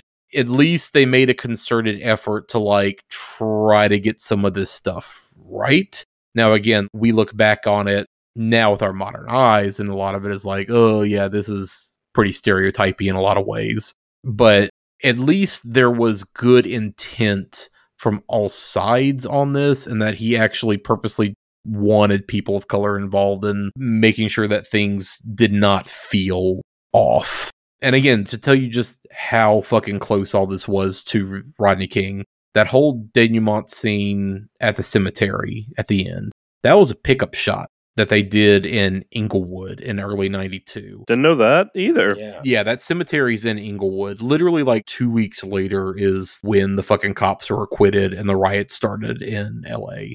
Wow. They just barely got this movie fucking finished before all that happened. Which, again, that whole fucking intro in this movie where he does that first kind of little monologue narration and the bees are swarming across Chicago is so fucking cool and spooky. It's such a good introduction to like what we're about to witness. Yeah, and all that shit was done practically too. This movie didn't have a huge budget, so they were like, let's do as much shit in camera and practical as we possibly can instead of doing expensive opticals and everything on the back. And it's like a lot of the B stuff was done with a lot of camera trickery and things like that. A story everyone knows and every movie podcast on the planet has probably brought up is those were real bees on Tony Todd and he actually had them in his mouth. There's lots of fucking information on the bees. Yeah. You want to know anything about the fucking bees, you can find that information. Yeah. Wasn't the joke, or not even a joke, was it, I'll eat the bees, but for every sting I get another $1,000 or something like that. Uh-huh. And he did it. And he got stung a few times, but he did it. I have read anywhere from like 23 to 26. Yeah. So he got an extra chunk of money for doing that. But no, there's all kinds of crazy shit. Like, he had this fucking weird throat guard thing that he had to put in his mouth to keep the bees from like going down his throat. That's crazy. They bred the bees, and the ones that they used in the movie were young, newly hatched. So they don't really fly and they don't really sting. They can sting, but when they're at that state of development, they usually don't. So that's the specific type of bee that they were using. They used pheromones of the queen bee to like mist all over Tony Todd and Virginia Madsen. Man, I want to know how much they spent on the bee people. Oh, bee guy. It was one dude. Oh, it was one guy. His name was like Norman Gary or something. He was the bee wrangler. I'm just assuming it's like a Tiger King guy who like somehow got his way onto this movie set. They're like, yeah, okay, you're our bee guy, I guess. Yeah. I mean, as far as production stuff goes, the couple things I wrote down. So it's wild to me how Cabrini Green really has such a fucking huge presence in this movie. Yeah. And in reality, they only shot there 3 days. And that's it. Interesting. Everything else, like the inside of all the apartments, all of the hallway stuff, like all that was just sound stages in Hollywood. All that was sets. But they only actually shot in Cabrini Green for 3 days. The first day that they were there, Madsen and Todd just went in plain clothes just to like walk around and talk to people and go check out the site and just kind of take it in and see everything. Casey Lemons was there as well too. So I mean, the three of them were all there, and Virginia Madsen really was affected by it, and it kind of changed her perspective on a lot of shit, apparently. Those projects were all demolished in 2011. And again, Derek, that whole aspect kind of plays into the new movie as well too. I knew about that because I know the general premise. I watched some of the previews for the new one, and I knew about that aspect of the new movie. I just don't know what happens through the whole thing. But yeah, Virginia Madsen, she kind of used a lot of how she felt on that one initial visit to kind of inform her character some. And it, apparently, like I said, it really affected her real life outlook on things. Despite being kind of like, iffy about going there and kind of scared, like she kind of realized like, oh, being scared for like a lot of bullshit reasons, but she realized too, like everybody there was nice and welcoming, and I can't say that any of these people would be treated the same if they came to the places I hung out, so that changed her perspective a lot as well, and she kind of used that awareness to like guide that character's journey throughout the course of the movie. The entire backstory for Candyman was all stuff that Todd came up with himself. None of that is in the script. That's all stuff that he came up with, and they worked into the script. The character's real name, in air quotes, was something different. It was like Granville T. Candyman or something, which obviously that got changed, later down the road. But pretty much all the rest of the character's story was all Tony Todd coming up with it. Amazing. Yeah. I love that he devoted so much time to this character. Yeah. Well, he drew on a lot of his own experience, too, because, I mean, he was a stage actor, a professionally trained Shakespearean actor as well, too. So, I mean, that's why there's so many Shakespeare quotes in the dialogue. There's literally, like, Sweets for the Sweet is from Hamlet. So there's a lot of that's in there as well, too. There's this kind of all-around makeup and effects and model maker guru guy named Bob Keane. He worked on all the original Star Wars movies, Superman, Alien, Dark Crystal, Krull, Life Force, all the Hellraiser movies, Neverending Story. We've covered a lot of these movies. Waxwork 1 and 2, Nightbreed, Hardware, Warlock 2, Event Horizon, Dog Soldiers. This guy's worked on a shit ton of stuff. He and Tony Todd worked pretty hand in hand to design the look of the character, the costuming, the like chest piece that has the exposed rib cage that they put the bees on, and they figured all that shit out. He tried to design an animatronic arm that had the hook. The arm's motion just didn't quite work, so they were like, fuck it, we'll figure something else out. I think the only thing that I thought was kind of goofy was Tony Todd did want an eye patch originally. That might be a little bit too far. A fucking pirate. Hey Tony, we love your creative juices, but let's dial it back maybe just a tad bit more. Well, I love that it's giant fur-lined coat, cool. Herringbone pants, no problem. Giant fucking hook, awesome. Rib cage covered in bees, excellent. Eye patch, back it up. Dial it down. That's a little too much. Well, and I love too the whole fan theory. Also, too, with this being based off of a story from Clive Barker, but the fan theory that Candyman is a Cenobite or in the same universe as Cenobites, and he operates his own corner of hell in a way. Yeah, I saw that fan theory come up again when I was looking stuff up for this movie. I don't want to go off on topic too much, but I actually enjoyed that Hulu Hellraiser. Oh yeah, but I will always be. I don't give a fuck. I mean, yes, some of those straight to DVDs got kind of bad, but I'm a Hellraiser fan through and through. Oh yeah, I've always been intrigued by Cenobites, but Hellraiser is that one thing for me. I think Michael Myers got really stale. Some of the new David Gordon Green shit is actually pretty good. The Halloween Ends was trash to me. I don't know if I'm saying too much by saying that on this. Oh no, keep rolling. But think about Freddy. Okay, we kind of had the ups and downs, but I feel like to me, up until at least Hellraiser 2, Hellbound, Hellraiser 3, Hell on Earth, Hellraiser 4, Bloodline, I really enjoyed Bloodline too. I like all those first four. All the four theatrical ones I still will stand by. Those first four are solid. I just feel like, man, if you give us a little bit more, I just love what y'all just said. And I hope that they keep digging with Hellraiser, because that's that thing that if we keep excavating, you can start really going deep. There's so much room. Yeah. There's so much room to play. Give me the Event Horizon Hellraiser crossover. Hell, give me the Event Horizon Candyman Hellraiser crossover. Let's just confirm that they're all in the same universe. That'd be cool. So the production commissioned the hook from this local blacksmith. That's fucking cool. But he refused to sell it to them. God damn it. Once he found out that they were making a fucking Clive Barker movie, because he was a devout Christian and was oh god damn it. I'm not fucking selling this to y'all. Like I mentioned, Norman Gary was the bee guy. They used 200,000 real bees. Most of the cast and crew was wearing protective suits while they were filming that sequence. What about the sequence where he kisses Helen? Is she protected? She's getting bees on the face, yeah. Oh, she is getting bees on the face too. Okay. Yeah, and so here's the other wrinkle. Virginia Madsen was allegedly hypnotized for all of her scenes with Tony Todd, both to like calm her and kind of help in her performance. This is not new. Yeah. Since this is an audio format, y'all are Kelly both and looking I at me like I'm crazy, yeah. cocked our heads like, what? I had never heard that. It's something I've read about other people doing other productions. Like Werner Herzog, for instance, for this movie Heart of Glass, he hypnotized everybody, right? Yeah, I could see his weird ass doing it, but yeah. Werner Herzog, we need to get the hypnotist in for the scene. There's no way that you can truly deliver the emotional impact of this movie unless you are under hypnosis. I hate cowards. I'm Werner Herzog, and this is... Anyway, so the other thing was this. Virginia Madsen, crazy allergic to fucking insect stings, apparently. Oh, wow. Uh-oh. She initially was like, oh, I can't do the role because of that obvious reason. And they like literally sent her to UCLA to like get tested.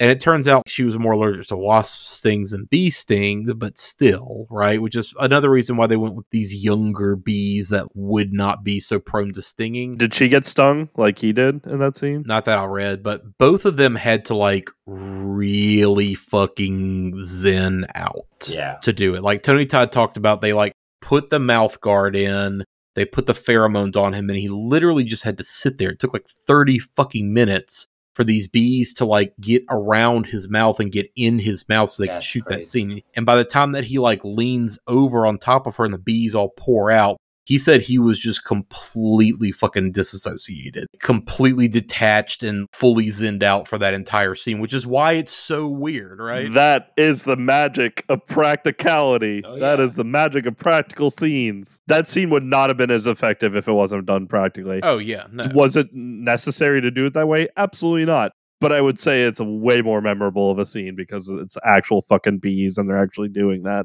Well, I like to Rose's instinct was, well, all these other fucking horror movies are like women running around screaming, hence the term scream queens, right?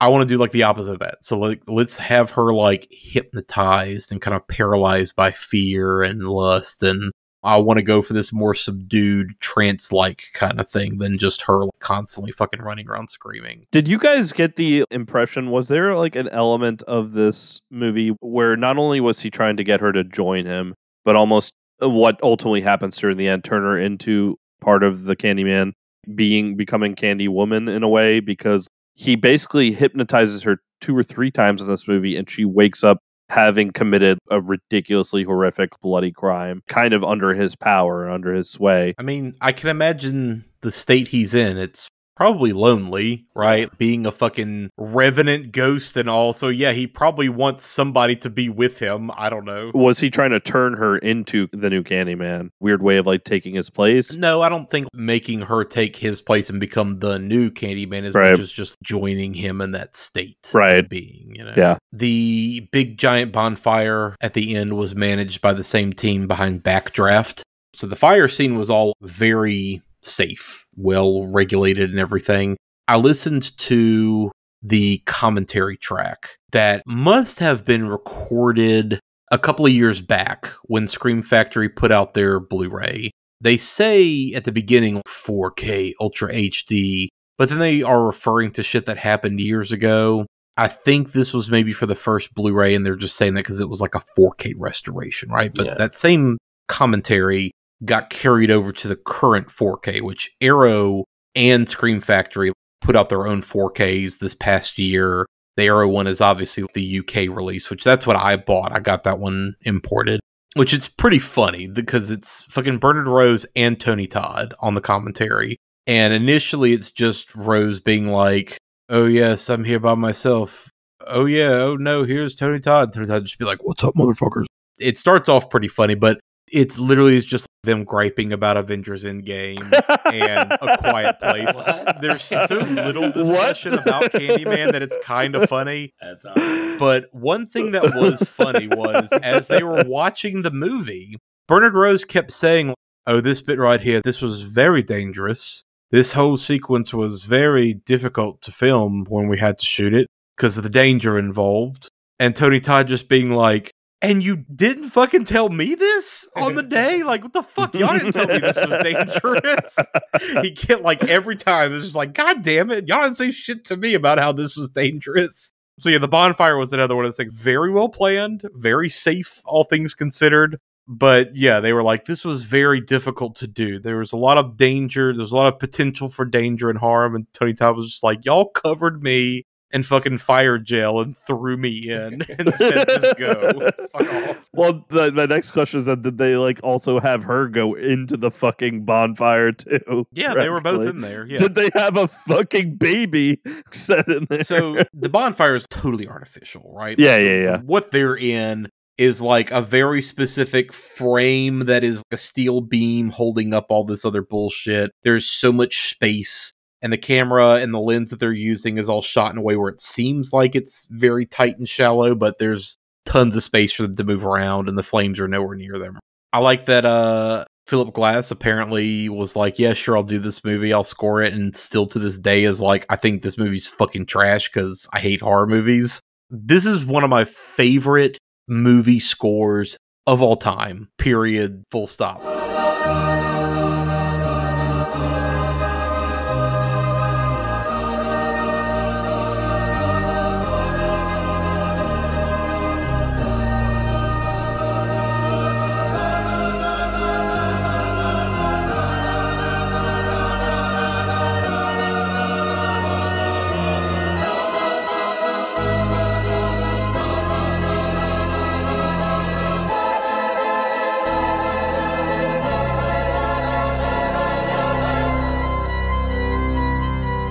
I love this fucking score. I listen to it a lot. And I cannot believe Philip Glass is like, oh, fuck horror movies. I don't like this. Just, God damn it. It has more identity. Yeah. It seems like, most horror scores are kind of throwaways in a way. This one was very like nuanced and it fit to the overarching history. You know what I mean? It felt like there was more history to that. But I was just agreeing with Manning. It's definitely one of my favorites when it comes to the horror genre. The organs are very evocative of the religious aspect of this movie and the story. Yeah. And it's very hypnotic in the way that it just constantly cycles and repeats and folds in on itself, and the chanting and the choir, like all of that. For as much as Philip Glass is like, oh, this movie's fucking rubbish, you made the most hyper-specific thematic score to a fucking movie that I can possibly think of that works perfectly and is incredibly identifiable, like you said, Kelly. Just, you can't mistake that for anything else.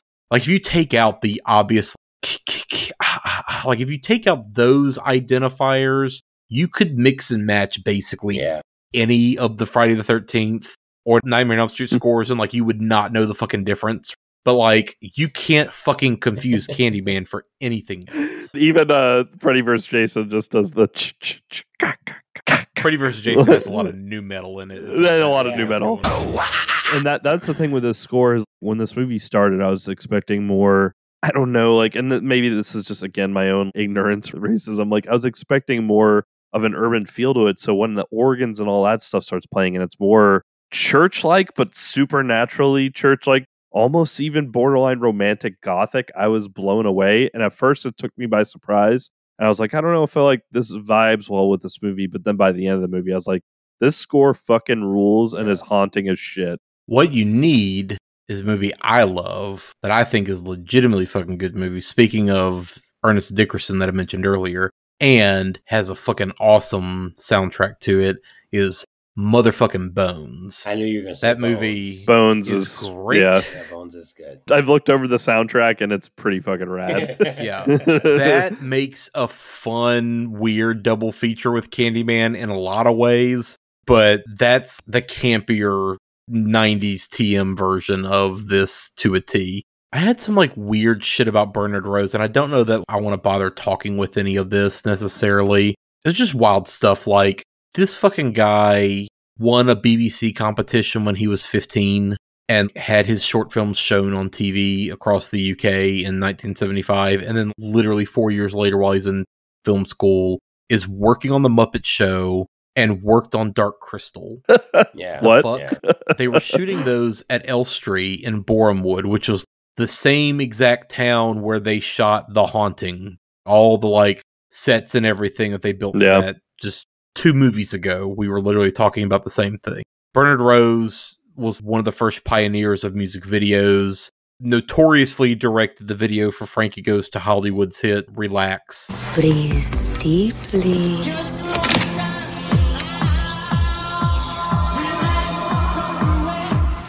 I like this song. Of course you do. Hello, Derek. Hello. Welcome to your relaxation time.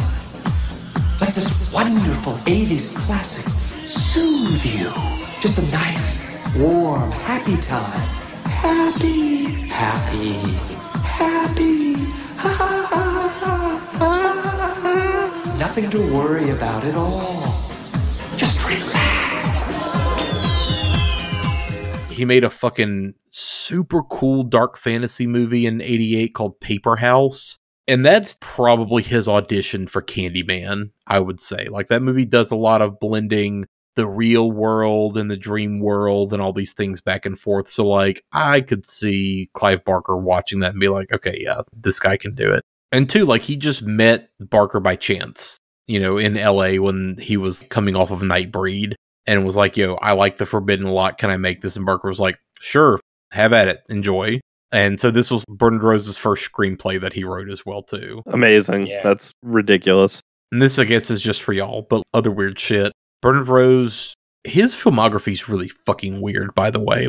He was a very early pioneer of digital filmmaking in the early 2000s when it was all like DV fucking handy cams and shit. But he made this movie that Arrow actually just put out on Blu-ray. I saw years ago and I want to rewatch, called Ivan's Ecstasy, like XTC, that came out in 2000. And it's a version of Tolstoy, The Death of Ivan Ilyich, but it's like set in Hollywood.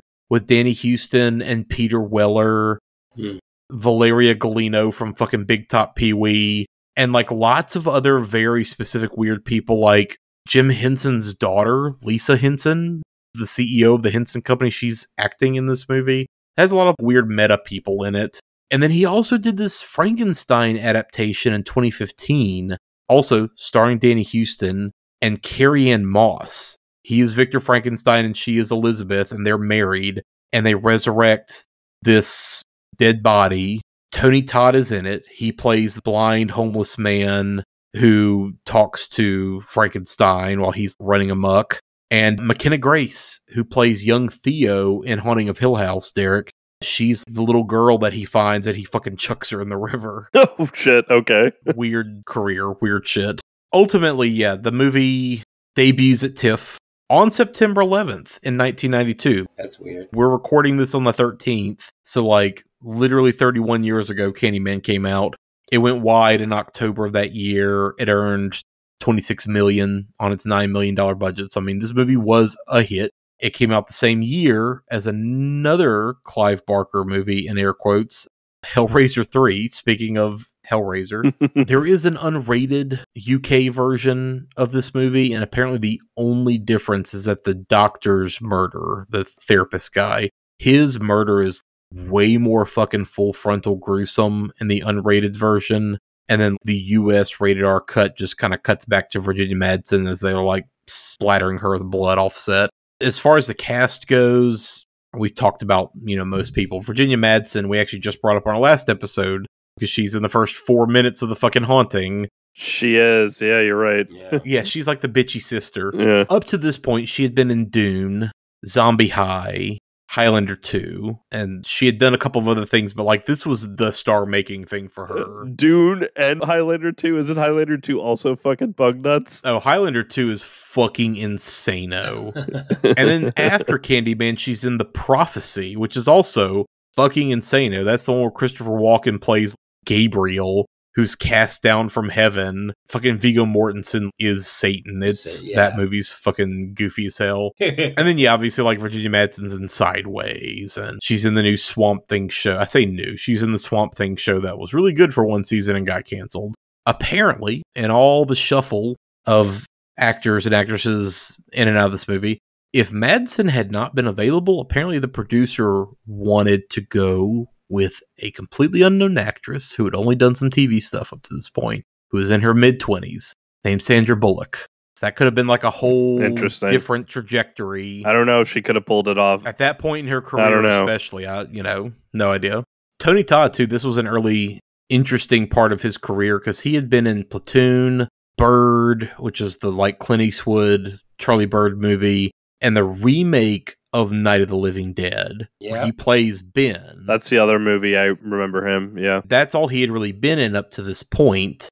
And obviously, too, this movie was a huge career turn for him as well, which lots of people told him, don't do this. Don't take this fucking role. You're going to regret it. You're going to get typecast. You're only going to be in horror shit. You don't want to do this. Lol. Now his entire career is this. And to a degree, those people were right. Yeah. He did just get typecast in horror shit, but like, it's worked out. And he seems to enjoy it.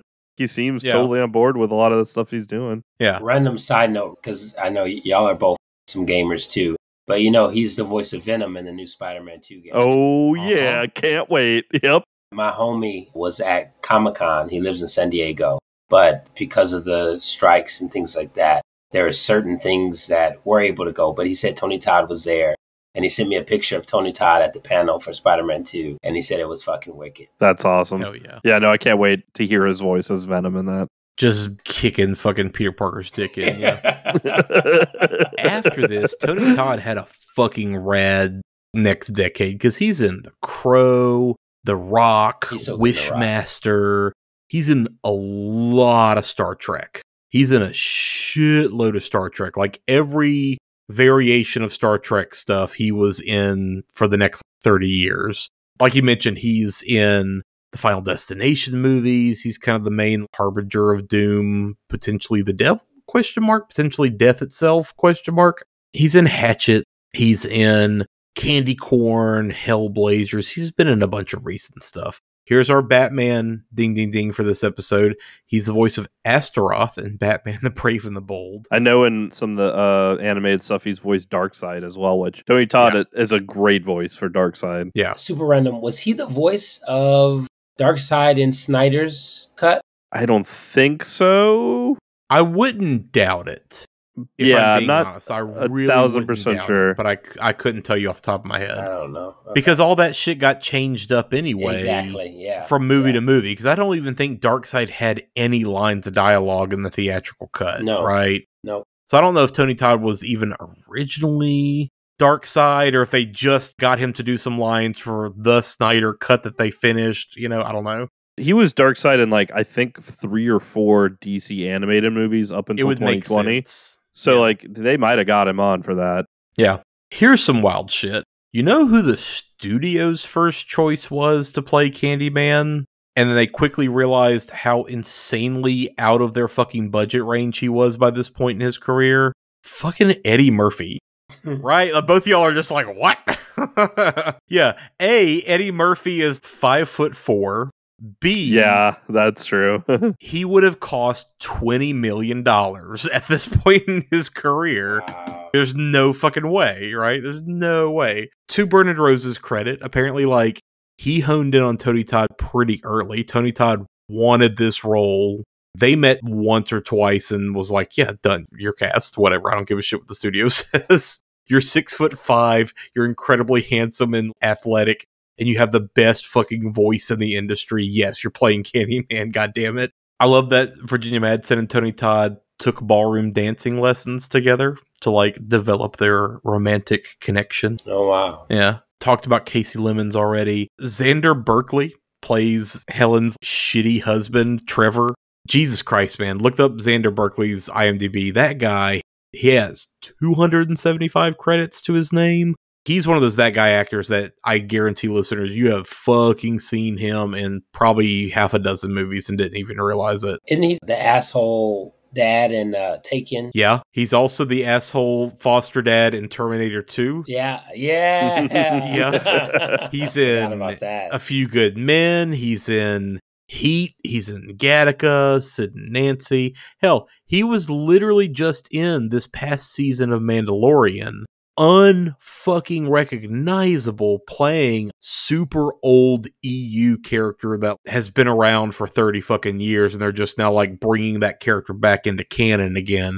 But with the makeup and the hairstyling and the mustache and everything, I had no fucking clue that's who he was. Vanessa Williams plays Anne Marie, and she's basically, I'm gonna say she is the only actor from this movie that comes back for the Nia DaCosta sequel. And I'll leave it at that, Derek, because I want you to see that in and of itself. But she is also in a favorite of mine, New Jack City, and she is smoking fucking hot in that movie. But she went on to have an insanely good television career. Every fucking show you can think of from the last 30 years she's been in. And she also got into that Hallmark holiday movie Grift as well. She's done a ton of those and has probably made a shitload of money off of them. The little boy in the movie, Jake, is played by Dewan Guy. This was his debut. He was also in a lot of TV through the 90s that we watched growing up. He was in Little Giants. He's in Baby Boy. Another good child performance, by the way. I thought he did a good job. Apparently, they literally jokingly called him One Take Jake because he was that fucking good. He's in this fucking made-for-TV movie that I remember watching at my grandfather's house. I just remember my grandfather being like, black guys as cowboys, what is this? And then we sat and watched the entire movie because it was actually pretty fucking good. That's just my racist grandfather for you because, most cowboys were black, turns out. But this was The Cherokee Kid. This was a made-for-TV Western starring Sinbad, Ernie Hudson, Gregory Hines, and Dean Martinez. And then James Coburn is the villain and Burt Reynolds is the crazy old mountain man who is kind of the father figure to Sinbad in the movie. What? It's fucking wild, but I remember watching this as a kid and being like, hell yeah, fucking cowboys. Dewan Guy was apparently a fucking little boss while they were filming this movie. He was not scared of anything. did great. They go to the fucking cast and crew screening for the movie, and literally, like, as soon as his name came up in the opening credits, he got scared and was like, I'm out, bye, and he left. And his mom was like, no, stay. And, like, every time that he had some scenes, they, like, brought him back in and he would watch his scenes and then he would leave again. So that kind of cracked me up that during filming, when he was actually there with all this crazy shit, didn't affect him at all. But, like, actually seeing the movie bugged him. That reminds me of, like, when I volunteered, I think, in nursing school and to give flu shots to kids at a elementary school. And it was always fun to watch the kids line up. Because, like, towards the back of the line, they'd always act all tough, and it was always the popular kids. And then, sure as shit, as soon as you pull the needle out, they break down and cry and start trying to get out of it. And I wonder how normal that is. Because, like, I have a good friend. He's out in Atlanta, and he does a lot of acting, but he will not watch fucking horror movies at all. He's, like, complete opposite of me, but he's acted in them. I think that there's something, I don't know, there's a dynamic there, I guess. That's kind of cool. I just wonder how many actors actually fall in that category. Because you do hear that a lot. Over the course of just us doing this show, I have seen so many people say, and, like, heard in so many interviews, people being like, oh yeah, I'm the star of this horror movie, but, like, I really don't like fucking horror movies. Yeah. It's just one of those things where I think a lot of it is, well, this is my job. This is work. This is a thing I do. Exactly. I know it's all fake. Just another day. Yeah. I'm not seeing 99% of what's going on into, like, the actual bullshit of this versus I'm here in this fucking dark room and I'm captive audience and I can't go anywhere and I'm, like, stuck having to deal with this, right? Like, I think that could be some of it, you know? Yeah. As far as, like, some other side people in this movie that I wanted to point out, the detective guy, Detective Valento, is played by Gilbert Lewis. He was in a lot of old blaxploitation stuff, like Cotton Comes to Harlem and Across 110th Street. What I want to point out is that he was the original king of cartoons on Pee-wee's Playhouse. He got recast because the production moved from New York to LA. And when they moved the show to LA, they recast him with Blackula himself, William Marshall. Great shit there. We literally go from Candyman, who is this very Dracula-like character, to actual Blackula in the same episode. Michael Culkin plays Purcell, the, like, British intellectual college professor guy, right? Guy who needed to die the most in this movie and somehow didn't. Born victim, yeah. This was his debut film as well. Like I mentioned, he's in the sequel for the first, like, 5 minutes. He's also in The Fifth Element. He's in a lot of TV, especially British TV. He's in The Iron Lady, The Crown, Bridgerton recently. We mentioned Ted Raimi. He does show up in this movie and immediately gets fucking killed. Although we didn't get to see his death, it's just implied that he died. Yeah. And the scene where Virginia Madsen has to be strip searched. The policewoman, she was like, okay, how about we cast my best friend? And that way I'm at least relatively comfortable doing this scene with her. So Rusty Schwimmer is the name of that actress. She is another one of those That Gal actresses that you've seen in tons of stuff. She's also in Highlander 2: The Quickening, but she's in Sleepwalkers, Jason Goes to Hell. She also has, like, a horror background. She's in Twister, The Perfect Storm. Most recently, she was in Better Call Saul, the Guardians of the Galaxy Holiday Special, which I don't remember her being in that, unless she was under a ton of makeup. Yeah. And she's currently on The Righteous Gemstones, which she's fucking hilarious on that show. And the last person I'll mention, and this is a complete what the fuck, but at the very beginning when Xander Berkeley is, like, doing his college lecture, and at the end, he's talking to the new girl that he's kind of into and 3 or 4 other students. There's that one kind of heavy-set guy with the little fucking earring. That actor is Eric Edwards. Most people will recognize him as Pearl from Blade. He's the giant, fat, gross vampire that's doing the computer shit, right? Oh, shit. Okay. He's under a shitload of makeup for that. Yeah. Yeah. That must have hurt. It's a fragment, a piece of the prophecy. What prophecy? Oh, I'm not really sure. There's so many I recognize him most, though, and this is trash stuff. He plays the fucking bully Murph in Problem Child 2 and Problem Child 3. Who let the baby into the 6th grade? What's in your bag? Your diapers? No, my lunch, you pinhead. The kid doesn't know who he's talking to. Senior student in this school. Well, no shit. You've been here since 1970. Oh, you're gonna hurt! And that's just like burned in my head that's who that actor is. That's awesome. So last thing I'll mention, because we're not going to fucking ever mention it again, there are 2 sequels to this movie. I say 2 sequels because really the Nia DaCosta movie is more of like a soft reboot, continuation, whatever we want to call it. It's not really a remake, right? It is, I guess, a sequel.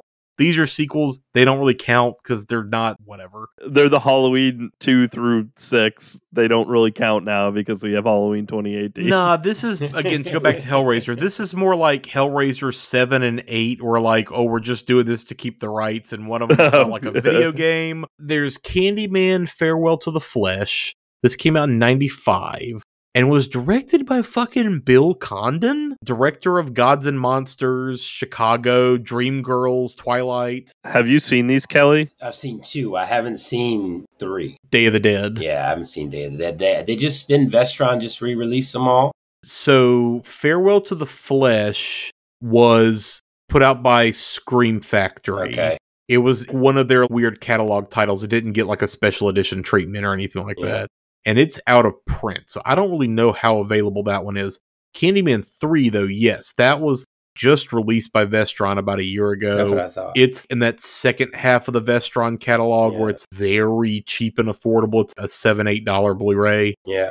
So yeah, Candyman 2, Farewell to the Flesh, is directed by fucking Bill Condon. This is the one that's set in New Orleans and centers on the history of Daniel Robitaille, which, again, was created for this fucking movie, that name, right? It's never even in the first movie. So it's about his murder and his family lineage, specifically his great-great-great-granddaughter, played by Kelly Rowan. There's a fucking cursed mirror that holds a piece of his soul that has to be destroyed. Yeah. The biggest creative change that I dislike about this one is that they changed his story to he is now the son of a slave. And that was not the story that we're told in the first movie, that he was a freed man who was educated, well-regarded artist, and all this other bullshit. The fact that they just kind of drug the character back down to say, like, oh, well, now he's just a slave. I don't know. That feels like a weird regression in a lot of ways. But that movie is. Talk about, like, some bad line readings and some bad New Orleans accents. Mon ami. It's one of those where, like, every fucking time they're, like, out on the streets, it's always the fucking quarter, and there's always Mardi Gras parades or a second line. Like, yeah, that shit happens every day in New Orleans, apparently. Yeah, it's just all Gambit from X-Men animated series. Yeah. I was just saying, it sounds like Dracula 2000. It's exactly that. It's that shit where, like, anytime that something's shot in New Orleans, it's got to be Mardi Gras, right? That, like, exact 2 weeks right there. Candyman 3, Day of the Dead, comes out in 99. This is directed by Turi Meyer, who did this movie called Sleep Stalker, which was very similar to Candyman in the premise, but is about a Sandman instead. He's now mostly like a TV producer. Anyway, this was direct to video. So that's the other disappointing thing is Candyman got one theatrical sequel and then immediately went DOV, right?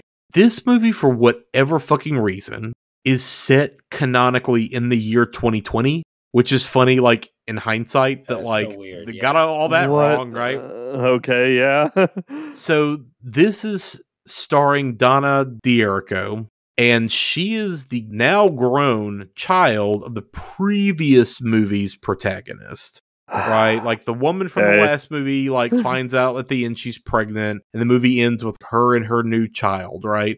So this is now that child grown in the year 2020 for reasons, ... She is now an artist living in LA. She becomes focused on ending the Candyman and the curse on her family by destroying all of Robitaille's paintings, right? Some collector now has all of his paintings and is showing them off, and they're all cursed. So they turned him into Bagul from Sinister? Kind of. It's interesting that the Nia DaCosta movie kind of plays with some of this, in that the lead character in that movie is an artist, and he is a lot of how Candyman kind of runs the story is how he's channeling that stuff through the art, right? What's dumb about these two sequels is both of them involve destroying cursed items that belonged to Candyman. They both have white female protagonists. They're both framed for Candyman murders. And then they ultimately break the curse at the end, which how many times do you have to keep fucking breaking the same curse before this is all done, right? I don't know. The sequels are trash, and I really cannot wait. Sometime next year, like, I really want to jump on doing the 2021 Candyman. I mean, like, we're literally just now, right now, at the, like, 2-year mark, which that's always been kind of our arbitrary. We don't want to cover a movie until it's had at least 2 years to kind of live and breathe and all of us think about it and talk about it. And the Candyman sequel, the Legacy sequel, is now past that mark. So, like, I really want to dig into that. But that is fully deserving of its own entire conversation. And we will certainly cover that later with you, Kelly. So I think that basically wraps up this movie. That was a lot, and we needed to talk a bit about this movie in a lot of ways. Like you said earlier, too, I mean, we really are scratching the surface. So many other people have talked about this movie. What else can be said? But I think it is also important to talk a lot about this movie. Yeah. Go watch the documentary Horror Noir that's on Shudder that is all about the history of Black horror cinema. There's a whole chunk where they talk about Candyman. There are tons of people that have written about Candyman. I mean, there's all kinds of discussion about this movie in every way, shape, and form. So, like, I feel like I gave what I can bring, and that is what it is. But there's so much more to talk about with this movie at the end of the day. 1,000%. This has always been one of my favorites. So I would very much recommend, like, if you have not seen this movie at this point, what the fuck are you doing? Yeah. Kelly, final thoughts? Yeah. To Candyman, no, it's just something that I think everybody needs to watch. For me, it's funny, the 2 or 3, like, it's Candyman, and then it's Candyman 1992 and then Candyman 2021. And, like, I think with those 2 films, they give you so much. And this is maybe not the right word, but there's just so much to it. But definitely, if you haven't seen Candyman 1992, you need to fucking watch it. Yeah, I also agree with them. I mean, hell, we didn't even really talk too much about just how brutal Candyman is, despite all of the poetic lines he's dropping, despite this seduction of Helen. He's fucking brutal. Like, beheads the dog, castrates a child, murders the fuck out of people. Not just murder, like, guts them. Again, going back to the beginning quote where he's like, I'm going to cut them from groin to gullet or something like that. Yeah, groin to gullet. Like, he is literal. That's not just cool sounding threat. He literally does that. I mean, even just what we see of the doctor he kills when she summons him on purpose. He is literally shoving the hook somewhere in the guy's lower back and then moving it up, like pulling it out of his back. That is brutal. But all that aside, again, go watch it. It's an important piece of filmmaking, especially where we are now, especially in the U.S., but also, like, we have listeners abroad as well. Like, if you are a fan of movies, especially horror, you have to watch Candyman if you haven't seen it already. And I now am super excited to do Nia DaCosta's 2021 Candyman because it sounds like it is a great next stepping stone up to where we need to be in the universe of this character. And I hope we get more Candyman going forward. Because, like, yeah, all the other slashers, they have tons and tons of movies, and not all of them are good. In fact, a lot of them are bad. Usually with other slashers, it's really just the first one that's really good, and then the others are terrible. I already think he's there with all the slashers and his iconic status, but it'd be nice that he got more movies like they have more movies, if that makes sense. So I would love to see the Candyman legend further explored, especially in a modern lens, because I think there's a lot more that can be said, especially given what's happened last few years. Cool. So once again, Kelly, thank you so much for joining us on this episode for our first season of Spoop episode on a big one on 1992's Candyman. Hell yeah. Thank you, bro. Do you have any socials you wanted or any announcements you want to make or whatever, any work you want our listeners to go check out? I actually do have an announcement. I've done checkouts, but, like, this is my first big announcement, on the podcast. Hell yeah. I have not directed anything or been in a director chair since 2016. And we are officially in pre-production for now a month. Hell yeah. We are script locked in 2 weeks. And then we're going to do our breakdown. And we're looking to start principal early next year, so Q1. But what's really awesome, and y'all are going to be proud of your boy, it is my first foray into the horror genre. So nice. I am fucking excited because I think it has been a long time coming for how much of an avid fan and just a lover of horror. But yeah, that's the big news. Things have happened in the last, 6 months. And I think everything has just kind of culminated to this point. And creatively, I just feel like I'm ready. So yeah, hell yeah. That's the big news. Yeah, I'm excited, guys. Congratulations. And we will definitely make sure to have you on when more news is available on that. So yeah, awesome. And we'll, of course, provide links to you, our listeners, when we get them from you, Kelly, when stuff becomes available. Yep. But with that, we're Watch If Dare Horror Movie Podcast. You can find us at all the available podcatchers at this time: Apple Podcasts, Spotify Podcasts, Google, Podchaser, etc. Our main podcast website is on Podbean. That has all links, of course, to everything. Please continue to rate, review, and follow us, especially on Apple, Spotify, Podchaser, Good Pods. Those seem to be like the ones that get the most traffic for us. A thank you to those of you who already follow and have rated us 5 stars, please. We are at Watch If Dare on Twitter and Facebook for socials. We have a Spotify music playlist, and you can find that, of course, on our Facebook and as well, again, at our Podbean website. More importantly, we now have a Patreon.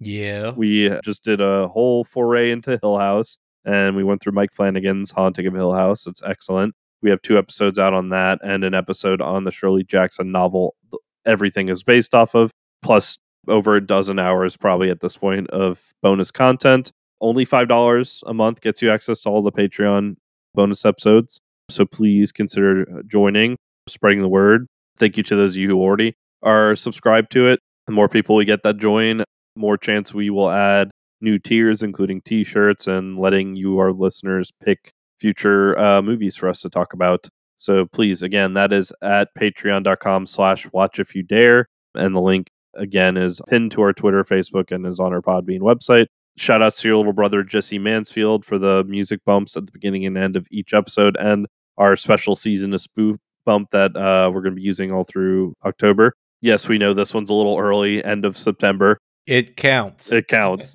They're already putting up Halloween decorations in fucking August. It counts. September is pre-Halloween, in my opinion, anyway. So yeah, check out Jesse's other work at Party Gator and Bandcamp. He's also with Opossums and Big Clown. Please go check out his music and support him there. And I think that's it, Aaron. Do you have anything else you want to say? I am the writing on the wall, the whisper in the classroom. Without these things, I am nothing. So now I must shed innocent blood. Come with me. Be my Sally. Be my Sally.